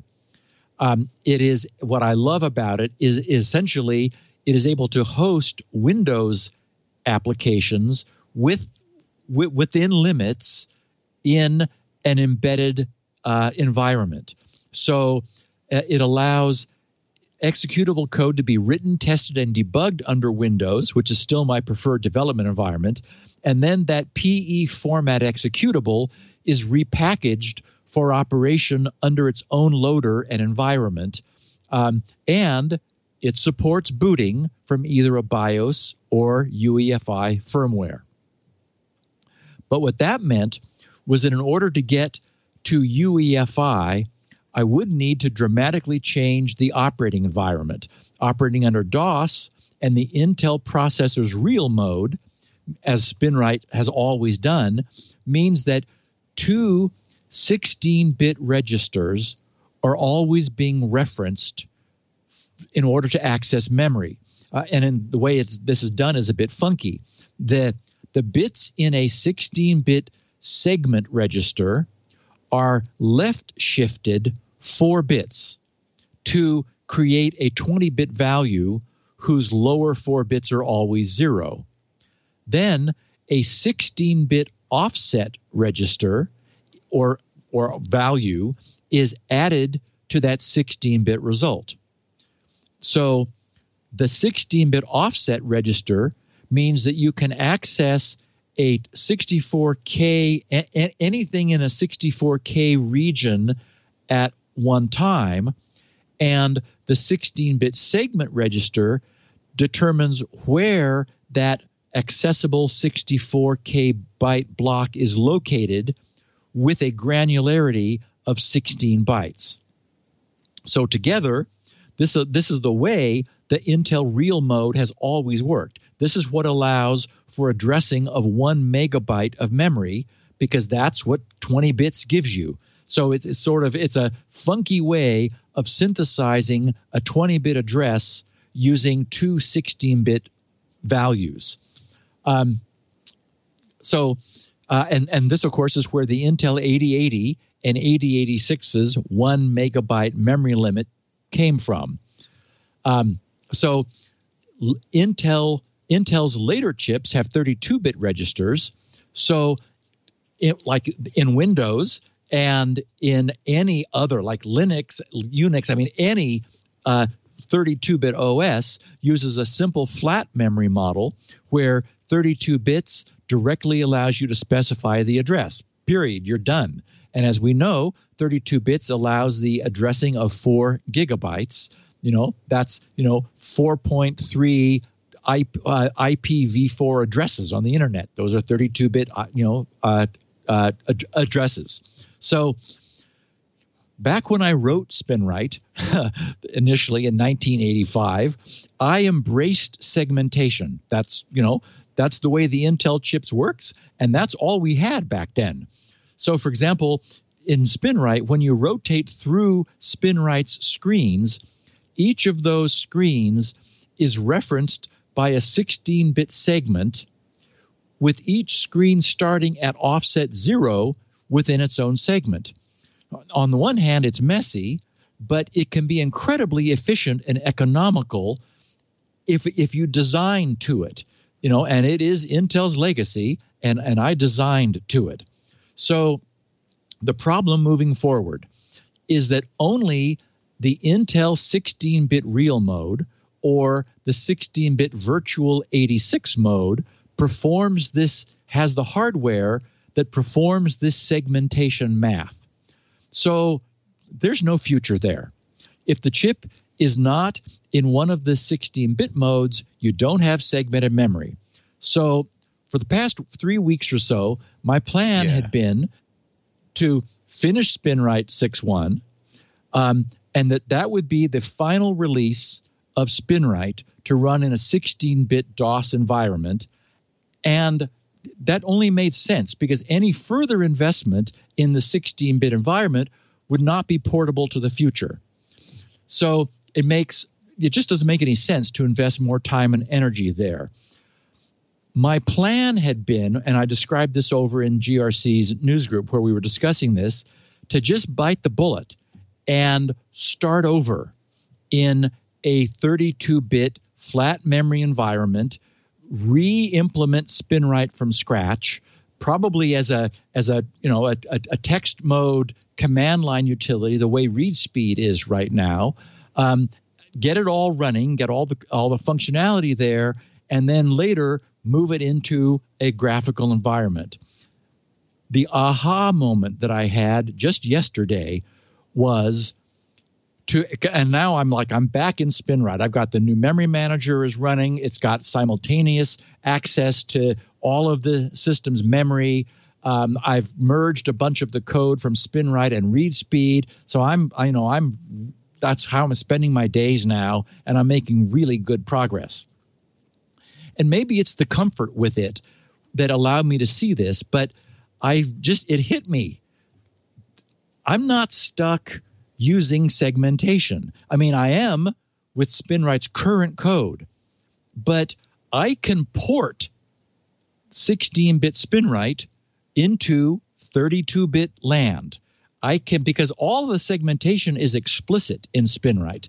And so my plan now, after 6.1 is finished and published and everyone's able to use it and play with it, I'm going to then port the 16-bit SpinRite as it is into a 32-bit environment. It'll be hosted on this on-time RTOS 32. It'll look exactly as it does now because that's the way to get it done fast. And that will then give us a SpinRite that can boot on either DOS or UEFI, and it will be 32/64-bit code that can then continue to grow in the future. So anyway, an interesting set of constraints that had to be worked through, but I've been thinking about it now for about a day, and I'm really happy with having sort of found a way out of this corner that SpinRite's age had painted me into. So I'm very excited to be making great progress with 6.1 and to have a way of not having to scrap everything in order to move over to UEFI and then continue working on the additional drivers that I want to add to it. So anyway, I just thought our listeners would find it interesting, as I'm sure they will this next sponsor, Leo, and then we'll talk about Nat slipstreaming. That's a good segue. Our sponsor is actually somebody you all should be interested in. In fact, somebody was asking in the Twit forums, there was a sponsor that had a really good product. I couldn't remember what it was, and it was Extra Hop, and they figured it out and said, yes, Extra Hop, I signed up. Extra Hop, we've talked a lot about it. This is actually very timely, as you know, because of the SolarWinds sunburst attack. That was really a wake-up call for a lot of people on the changing threat landscape. If you listen to this show, it was no surprise to you. Cyber attacks have only become more advanced, harder to detect, and this pseudo thing really points out that the most dangerous, most advanced attackers are the ones that are already inside, right? And once they're inside, now they can pseudo and sudo and go. It's funny. I say pseudo too, Steve. It's supposedly sudo for switch user do. Right. But sudo doesn't sound good at all. Sounds like there's something wrong with you. So I say sudo. You know what I'm talking about. The most advanced threat actors are the ones that are in our environments, have been in there, those advanced persistent threats for a long time without our knowledge. When cyber criminals get past your defenses, businesses need a plan for detection and response, ideally remediation. The old model of protection and prevention alone is not enough. Extra Hop is a new product they want to tell you about. Reveal X. It's a great name. Reveal (X). It's a function. It's a function name. It's the only solution that allows you or shows you not just where the intruders are going, but where they've been. It's like breadcrumbs. So you can investigate incidents and prevent them from turning into full-blown breaches. Have we been compromised is kind of the constant refrain. Are we okay? Is there anybody in the network? Do you know? Extra Hop Reveal X makes it super simple to answer that question. You've got 90 days of record look back, complete network visibility across the data center, the cloud, and the device edge. That's one thing we've talked about this before, Extra Hop does. It doesn't just live on-prem. It lives everywhere your data lives, all the way down to the customer or the endpoint. And it means that you're going to have 90 days of information, well, not starting from today, but 90 days from now when you sign up, that'll allow your team to get the real answers in seconds. In the post-compromised world, your greatest chance at stopping advanced threats is with Extra Hop Network Detection and Response, NDR. And Extra Hop has so many important features, I can't go into them all in a simple commercials, but I encourage you to visit extrahop.com/security now. Find out how Extra Hop stops breaches 84% faster and can detect breaches so that you can get rid of that bad guy. There's a very nice interactive demo at extrahop.com/security now. Please use that address. That way they know you saw it here. extrahop.com/security now. And for the guy in the Twit community who's, I'm going to find this because it was a funny question because he remembered everything about the product except the name. That happens, doesn't it? He was saying, I hope you can help me with the name of a recent Twit sponsor. I can't find it. I was listening to a show in January, integration of network security, inventory management, patch management. We gave him a lot of names. He tried a lot of things. And finally, Extra Hop. That's it. Extra Hop. Thank you, Silent Sky was his name. Thank you so much to all who responded to my question. I very much appreciate it. The sponsor I was looking for was Extra Hop. This is a great community. And let us know, Silent Sky. I think you're going to like it. And take a look at some of the new things Extra Hop can do. extrahop.com/security now. Back to Mr. G.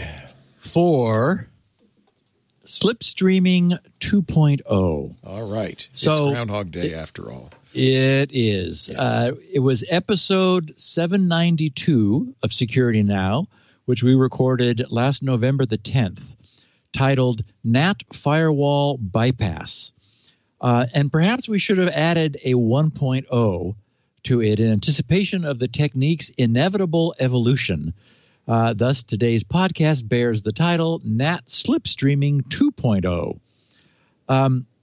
I'll begin by reminding everyone where we were in November and quickly place that first-generation exploit into context against today's second-generation exploit.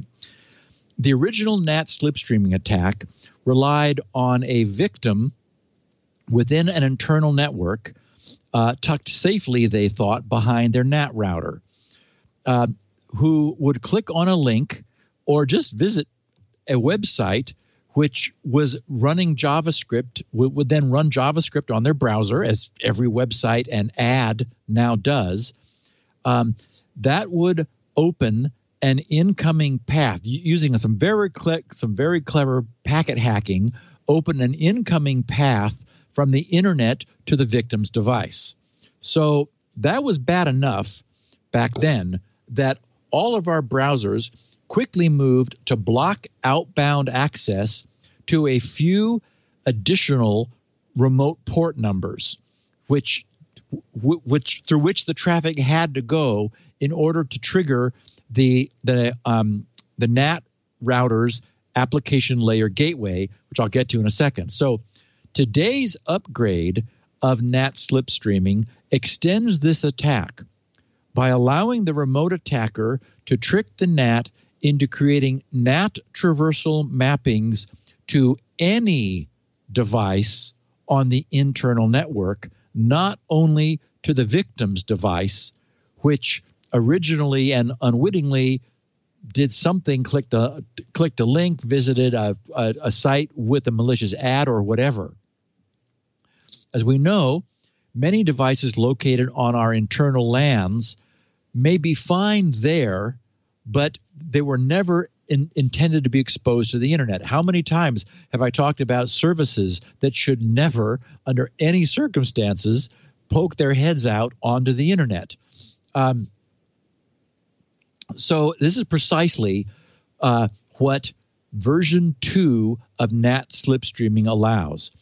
Many embedded devices have minimal local security, if any, because they correctly presumed that they would only ever be accessible to local users. You know, an example is an office printer, which can be controlled through its default printing protocol or through its internal web server.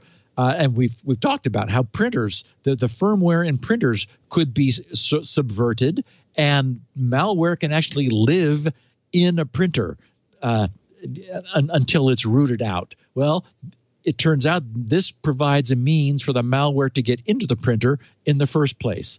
Or maybe an industrial controller that uses an unauthenticated protocol for monitoring and controlling its functions. Or an IP camera that has an internal web server displaying its feed, which is only available supposedly internally, and maybe has default credentials, which are not a problem because it's never going to be accessed from the outside.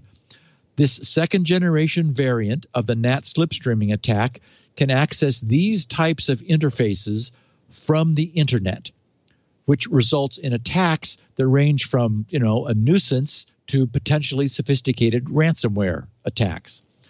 Okay, so in addition to network interfaces of devices that are unauthenticated by design, many unmanaged devices may also be vulnerable to publicly known but currently unpatched vulnerabilities, right? I mean, there's like all kinds of vulnerabilities that exist in devices that just no one ever gets around to patching.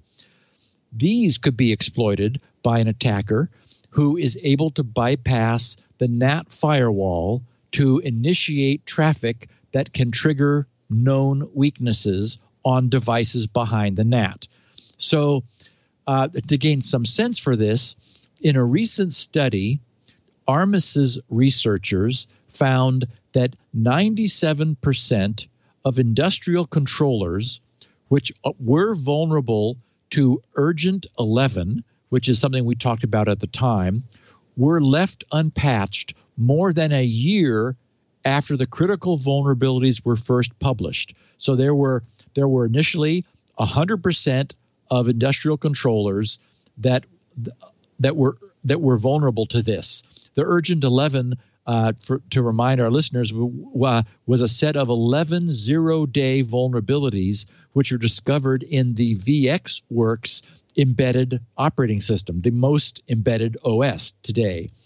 And of those 100%, 97 are still vulnerable a year later. They didn't get fixed. Embedded OSs are not going to get updated. So those things are sitting there with well-known vulnerabilities. The only thing protecting them is that bad guys out on the internet can't access the embedded OS.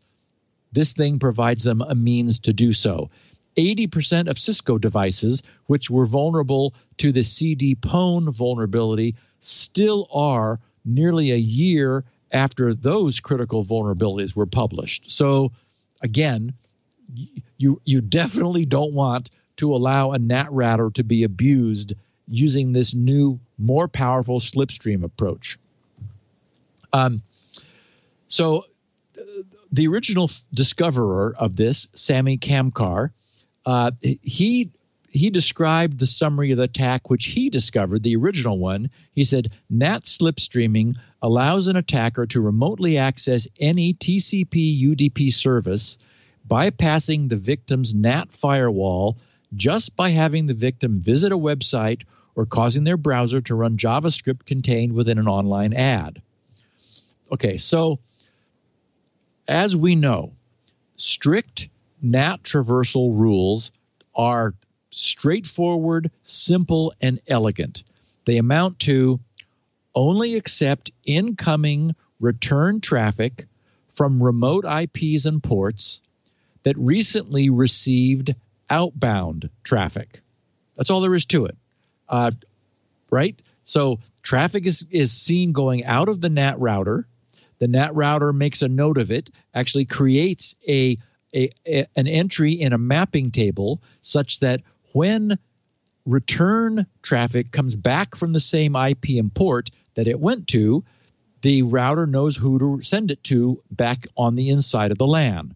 And as I've often said years ago, this forms a sort of a beautiful firewall automatically. Unsolicited traffic just hits the NAT, and because it wasn't expected and it isn't part of a communications that was initiated from inside, it goes nowhere. But Sami's original inspiration was to observe that those simple and straightforward NAT traversal rules, or really that one simple and straightforward traversal rule, often needs to be bent in order to accommodate the needs of more complex network protocols. Works great for email and for web surfing. Not so, for example, in the case of active FTP, which is an example we used before, where the outbound control connection tells the remote FTP server what port to connect to it inbound.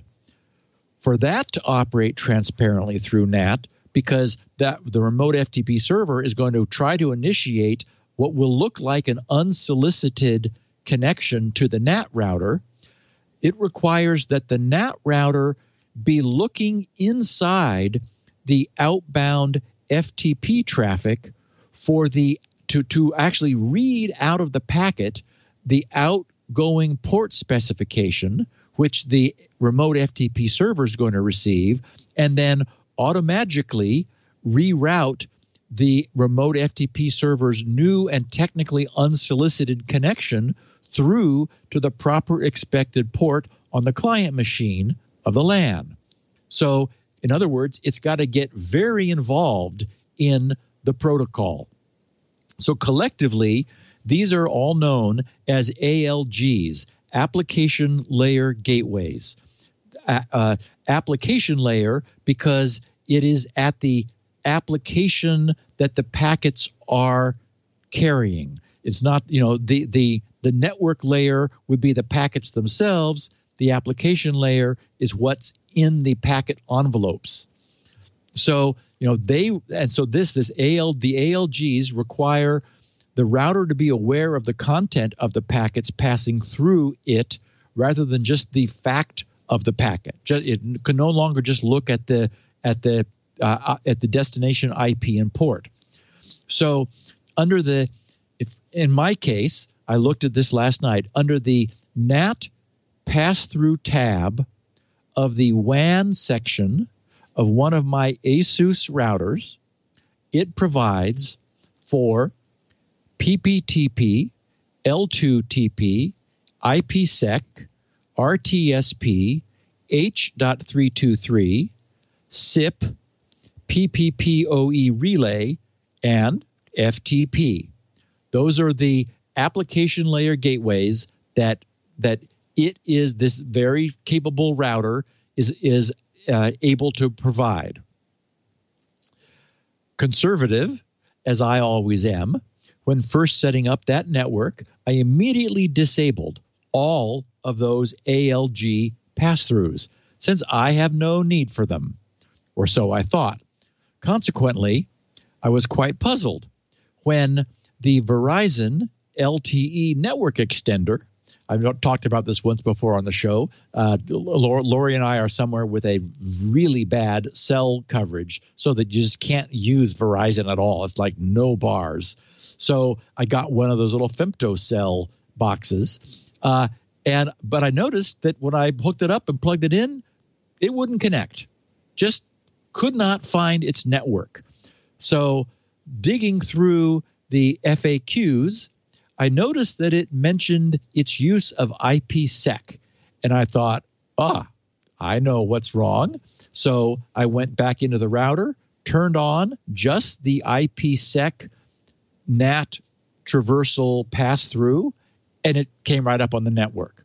So it is the case that you might find that you need some of these things, but again, conservative security best practice is absolutely, positively turn off things you don't know you need.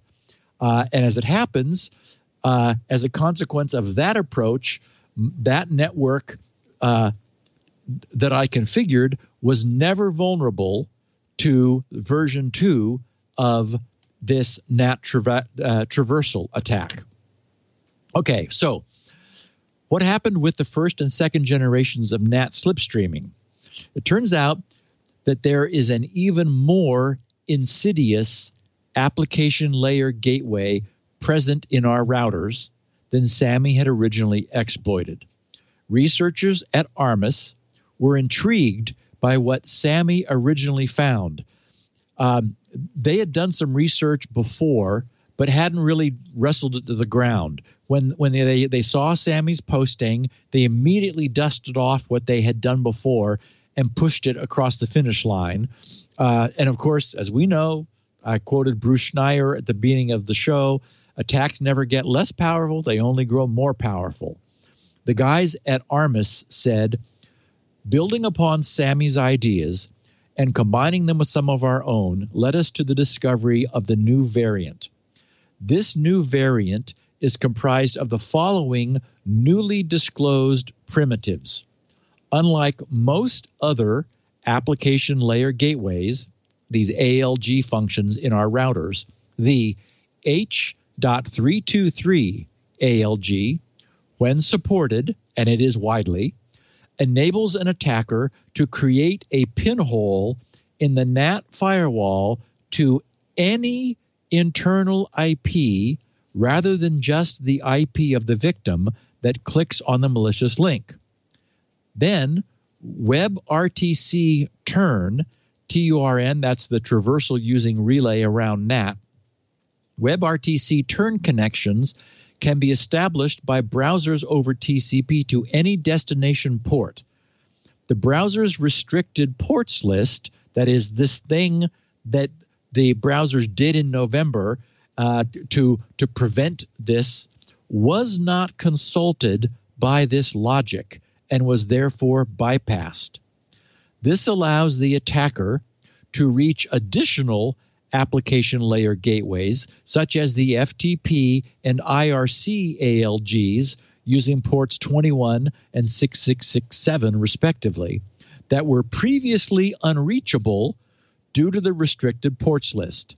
The FTP ALG is widely used in NATs and firewalls. So their point was, first of all, if you have H.323, that's a powerful application layer gateway for abuse. If you don't, then the support for WebRTC turn can be abused to bypass the restricted ports list that are currently protecting our browsers from initiating this kind of traffic. And they said this also defeated the browser mitigations introduced shortly after SAMI first published the NAT slipstreaming attack, which added the SIP port 5060 to the restricted ports list, but did not block the port from being reachable via a turn connection. And they said H.323 is a VoIP protocol similar to SIP, which is also quite complex. For a network of VoIP phones to function properly while having a NAT somewhere inside the topology, an H.323 application layer gateway is required. The H.323 ALG needs to translate IP addresses that are contained within the application layer H.323 protocol packets and open holes in the NAT in certain scenarios. Actually, it's when call forwarding features are used. They said most ALGs only need to worry about at most 2 addresses to translate within a session, the IP address and ports of both sides of the TCP connection. However, H.323 is a telephony protocol and supports call forwarding. Therefore, in this case, one party within the session can refer to a third-party IP address belonging to the VoIP phone that the call should be forwarded to. Most H.323 ALGs support this feature. So, the upshot of all this is that a single H.323 packet sent over TCP port 1720 that initiates call forwarding can open an external pinhole through the NAT to any TCP port of any internal IP on the network. Thus, NAT slipstreaming just got a whole lot more powerful. The Armis blog about this contains full details for anyone who wants more. I've got the link in the show notes. They tested many routers and found virtually all of them to be vulnerable to full port and IP exploitation, meaning that they were able to open remote attacker access to any IP and port behind the NAT. Since all of these attacks bounce scripts and network packets off of our web browsers, they then responsibly disclosed what they had found to all browser vendors. So in a quick timeline, November 11th of 2020 was the coordinated disclosure of the new variant initiated with Chromium, Mozilla, and Apple. So that, I think our podcast on the version 1 was November 10th. So the day after, the Wednesday after we did that podcast, these guys had already jumped on this and they began a coordinated disclosure.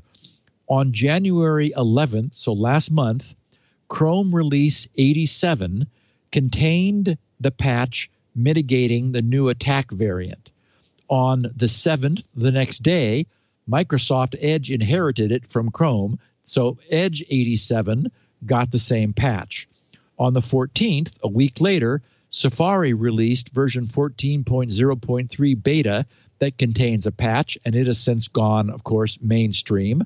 And on the 26th of last month, Firefox released 85 that contains a patch against the attack.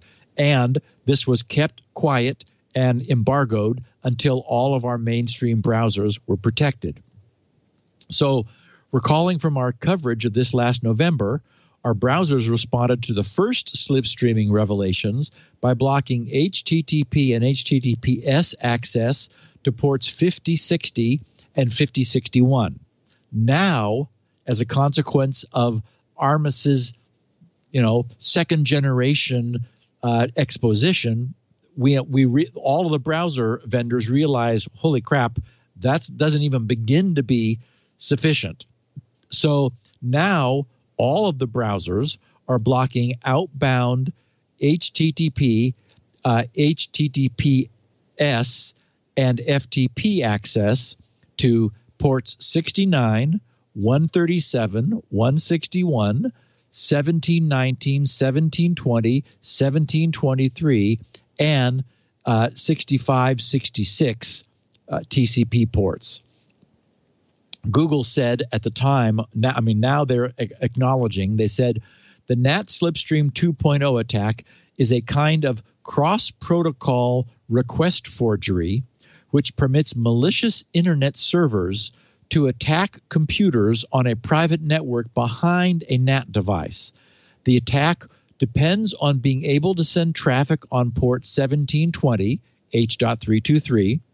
To prevent future attacks, this change also blocks several other ports which are known to be inspected by NAT devices and may be subject to similar exploitation. So this is sort of a, fool me once, shame on you. But they're not going to only block 1720 this time. They're going to say, okay, what other ports are NAT routers looking at? Let's just shut this whole thing down. So that's been resolved by our browsers. But I would argue that this is a perfect time to look at the configuration of your routers, because I think the other lesson here is to always turn off any unneeded features of your router.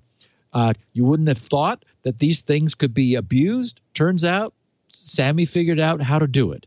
As a consequence of my very conservative approach, my own network wasn't ever vulnerable to any of this because, as I said earlier, I had already disabled all that. Then one of them bit me, the lack of IPsec. It turns out, well, I have a need for it. So I turned only that one back on and everything's good again. And, I'll keep in mind in case I do something. I don't use any VoIP, but I would need to turn one of those on if I did. So it's good that our browsers are protecting us. Better if your router doesn't have abuse-prone application layer gateways in the first place. And, you can turn them on if you need them. Right. Yeah. So if something breaks, turn it back on. But I think it's a good idea. Turn everything off and wait and see what happens. Exactly. Yeah. It's true. This is true everywhere. Same thing on a network-attached storage. You might be tempted on to turn on a bunch of services you don't use. Don't. Turn them off. Exactly. Yeah. Exactly. You know what everybody should do is go over to Shields Up. Just check. See what services your router's saying hello to. Knock on the door. You want everything stealthed. I've learned that over the years. Yep. That's where you can get a copy of this show while you're there, grc.com. Steve's got 16 kilobit audio, 64 kilobit audio. It's the sole and only source for 16 kilobit audio and transcriptions, beautifully written by Elaine Ferris, so you can read along, even with the gross. And she's got the what is that called? The Eslet something. She's got that funny. Does she put the little funny B in there? Yeah. And in fact, I copied it from wherever it was that I saw his name and put it into my own show notes, so I could be official also. Yeah. I recognize it from Strasse, the German word for street. You see it in Strasse. All of that at grc.com. While you're there, pick up a copy of SpinRite. We're getting to the end of the development cycle for 6.1. Yes, I can feel it. Yes. But get 6.0. You'll get a free upgrade to 6.1, and you can participate in the final beta tests and so forth. The world's best hard drive maintenance and recovery utility, getting better all the time. Soon we'll be saying the world's best hard drive and SSD recovery utility. I guess we could say that now, frankly. It refuses to die, Leo. It just will not die. The program that will not die. You can get 64 kilobit audio and video files at our website, twit.tv/SN. You can. There's a YouTube channel if you like. You're a YouTube kind of person. Subscribe to the Security Now YouTube channel. Best thing, in my opinion, would be to get your favorite podcast client and subscribe there. And everybody's asking for reviews these days. If you leave a reviews on Apple's podcasts platform, that's always helpful for people. What is this security now? I never heard of this. Scratch, scratch, scratch. Just download it and listen. And then you'll want to listen to all 803 other episodes. And you won't need your Sominex. And you might need your vitamin D and your zinc, but you won't need the melatonin. There you go. No, it doesn't put you to sleep. Fascinating. Doesn't put me to sleep. It's fascinating. No, you work hard on this. I know. I appreciate it. Steve can be messaged on Twitter at SGGRC. If you follow him there, you'll get updates when the show's available. He puts show notes up there. But again, he can take messages there or at grc.com/feedback. It's been a fun day. Thank you, Steve. Go back to your knitting. I know you're a big knitter. Now, when we last talked, you were going to get 4 inches of rain. Did you get Got it. Yeah. Wow. Yeah, and now it's a beautiful clear sky. It rained yesterday, too. We got a lot of rain. The big atmospheric river missed us by a few miles to the south, but we still got a lot of rain. The main thing we're looking for, and probably you too, is snowpack. I don't know about Southern California, but Northern California, all of our water is up there in the Sierra, and we have to get the runoff in the spring, and so we want heavy snow, and we got that. Yeah. We got that. Yeah. That's good. Thank you, Steve. Have a great week. We'll see you next week on Security Now. Mañana. Sometimes the news of the week is best told by the people making and breaking it, and that is the essence of Tech News Weekly. Join me, Jason Howell, along with my co-host Micah Sargent, as we interview the people who are breaking the news that you're probably already talking about. Plus, sometimes we actually get the people who are making the news, the people behind the story. That's Tech News Weekly on twit.tv. Security.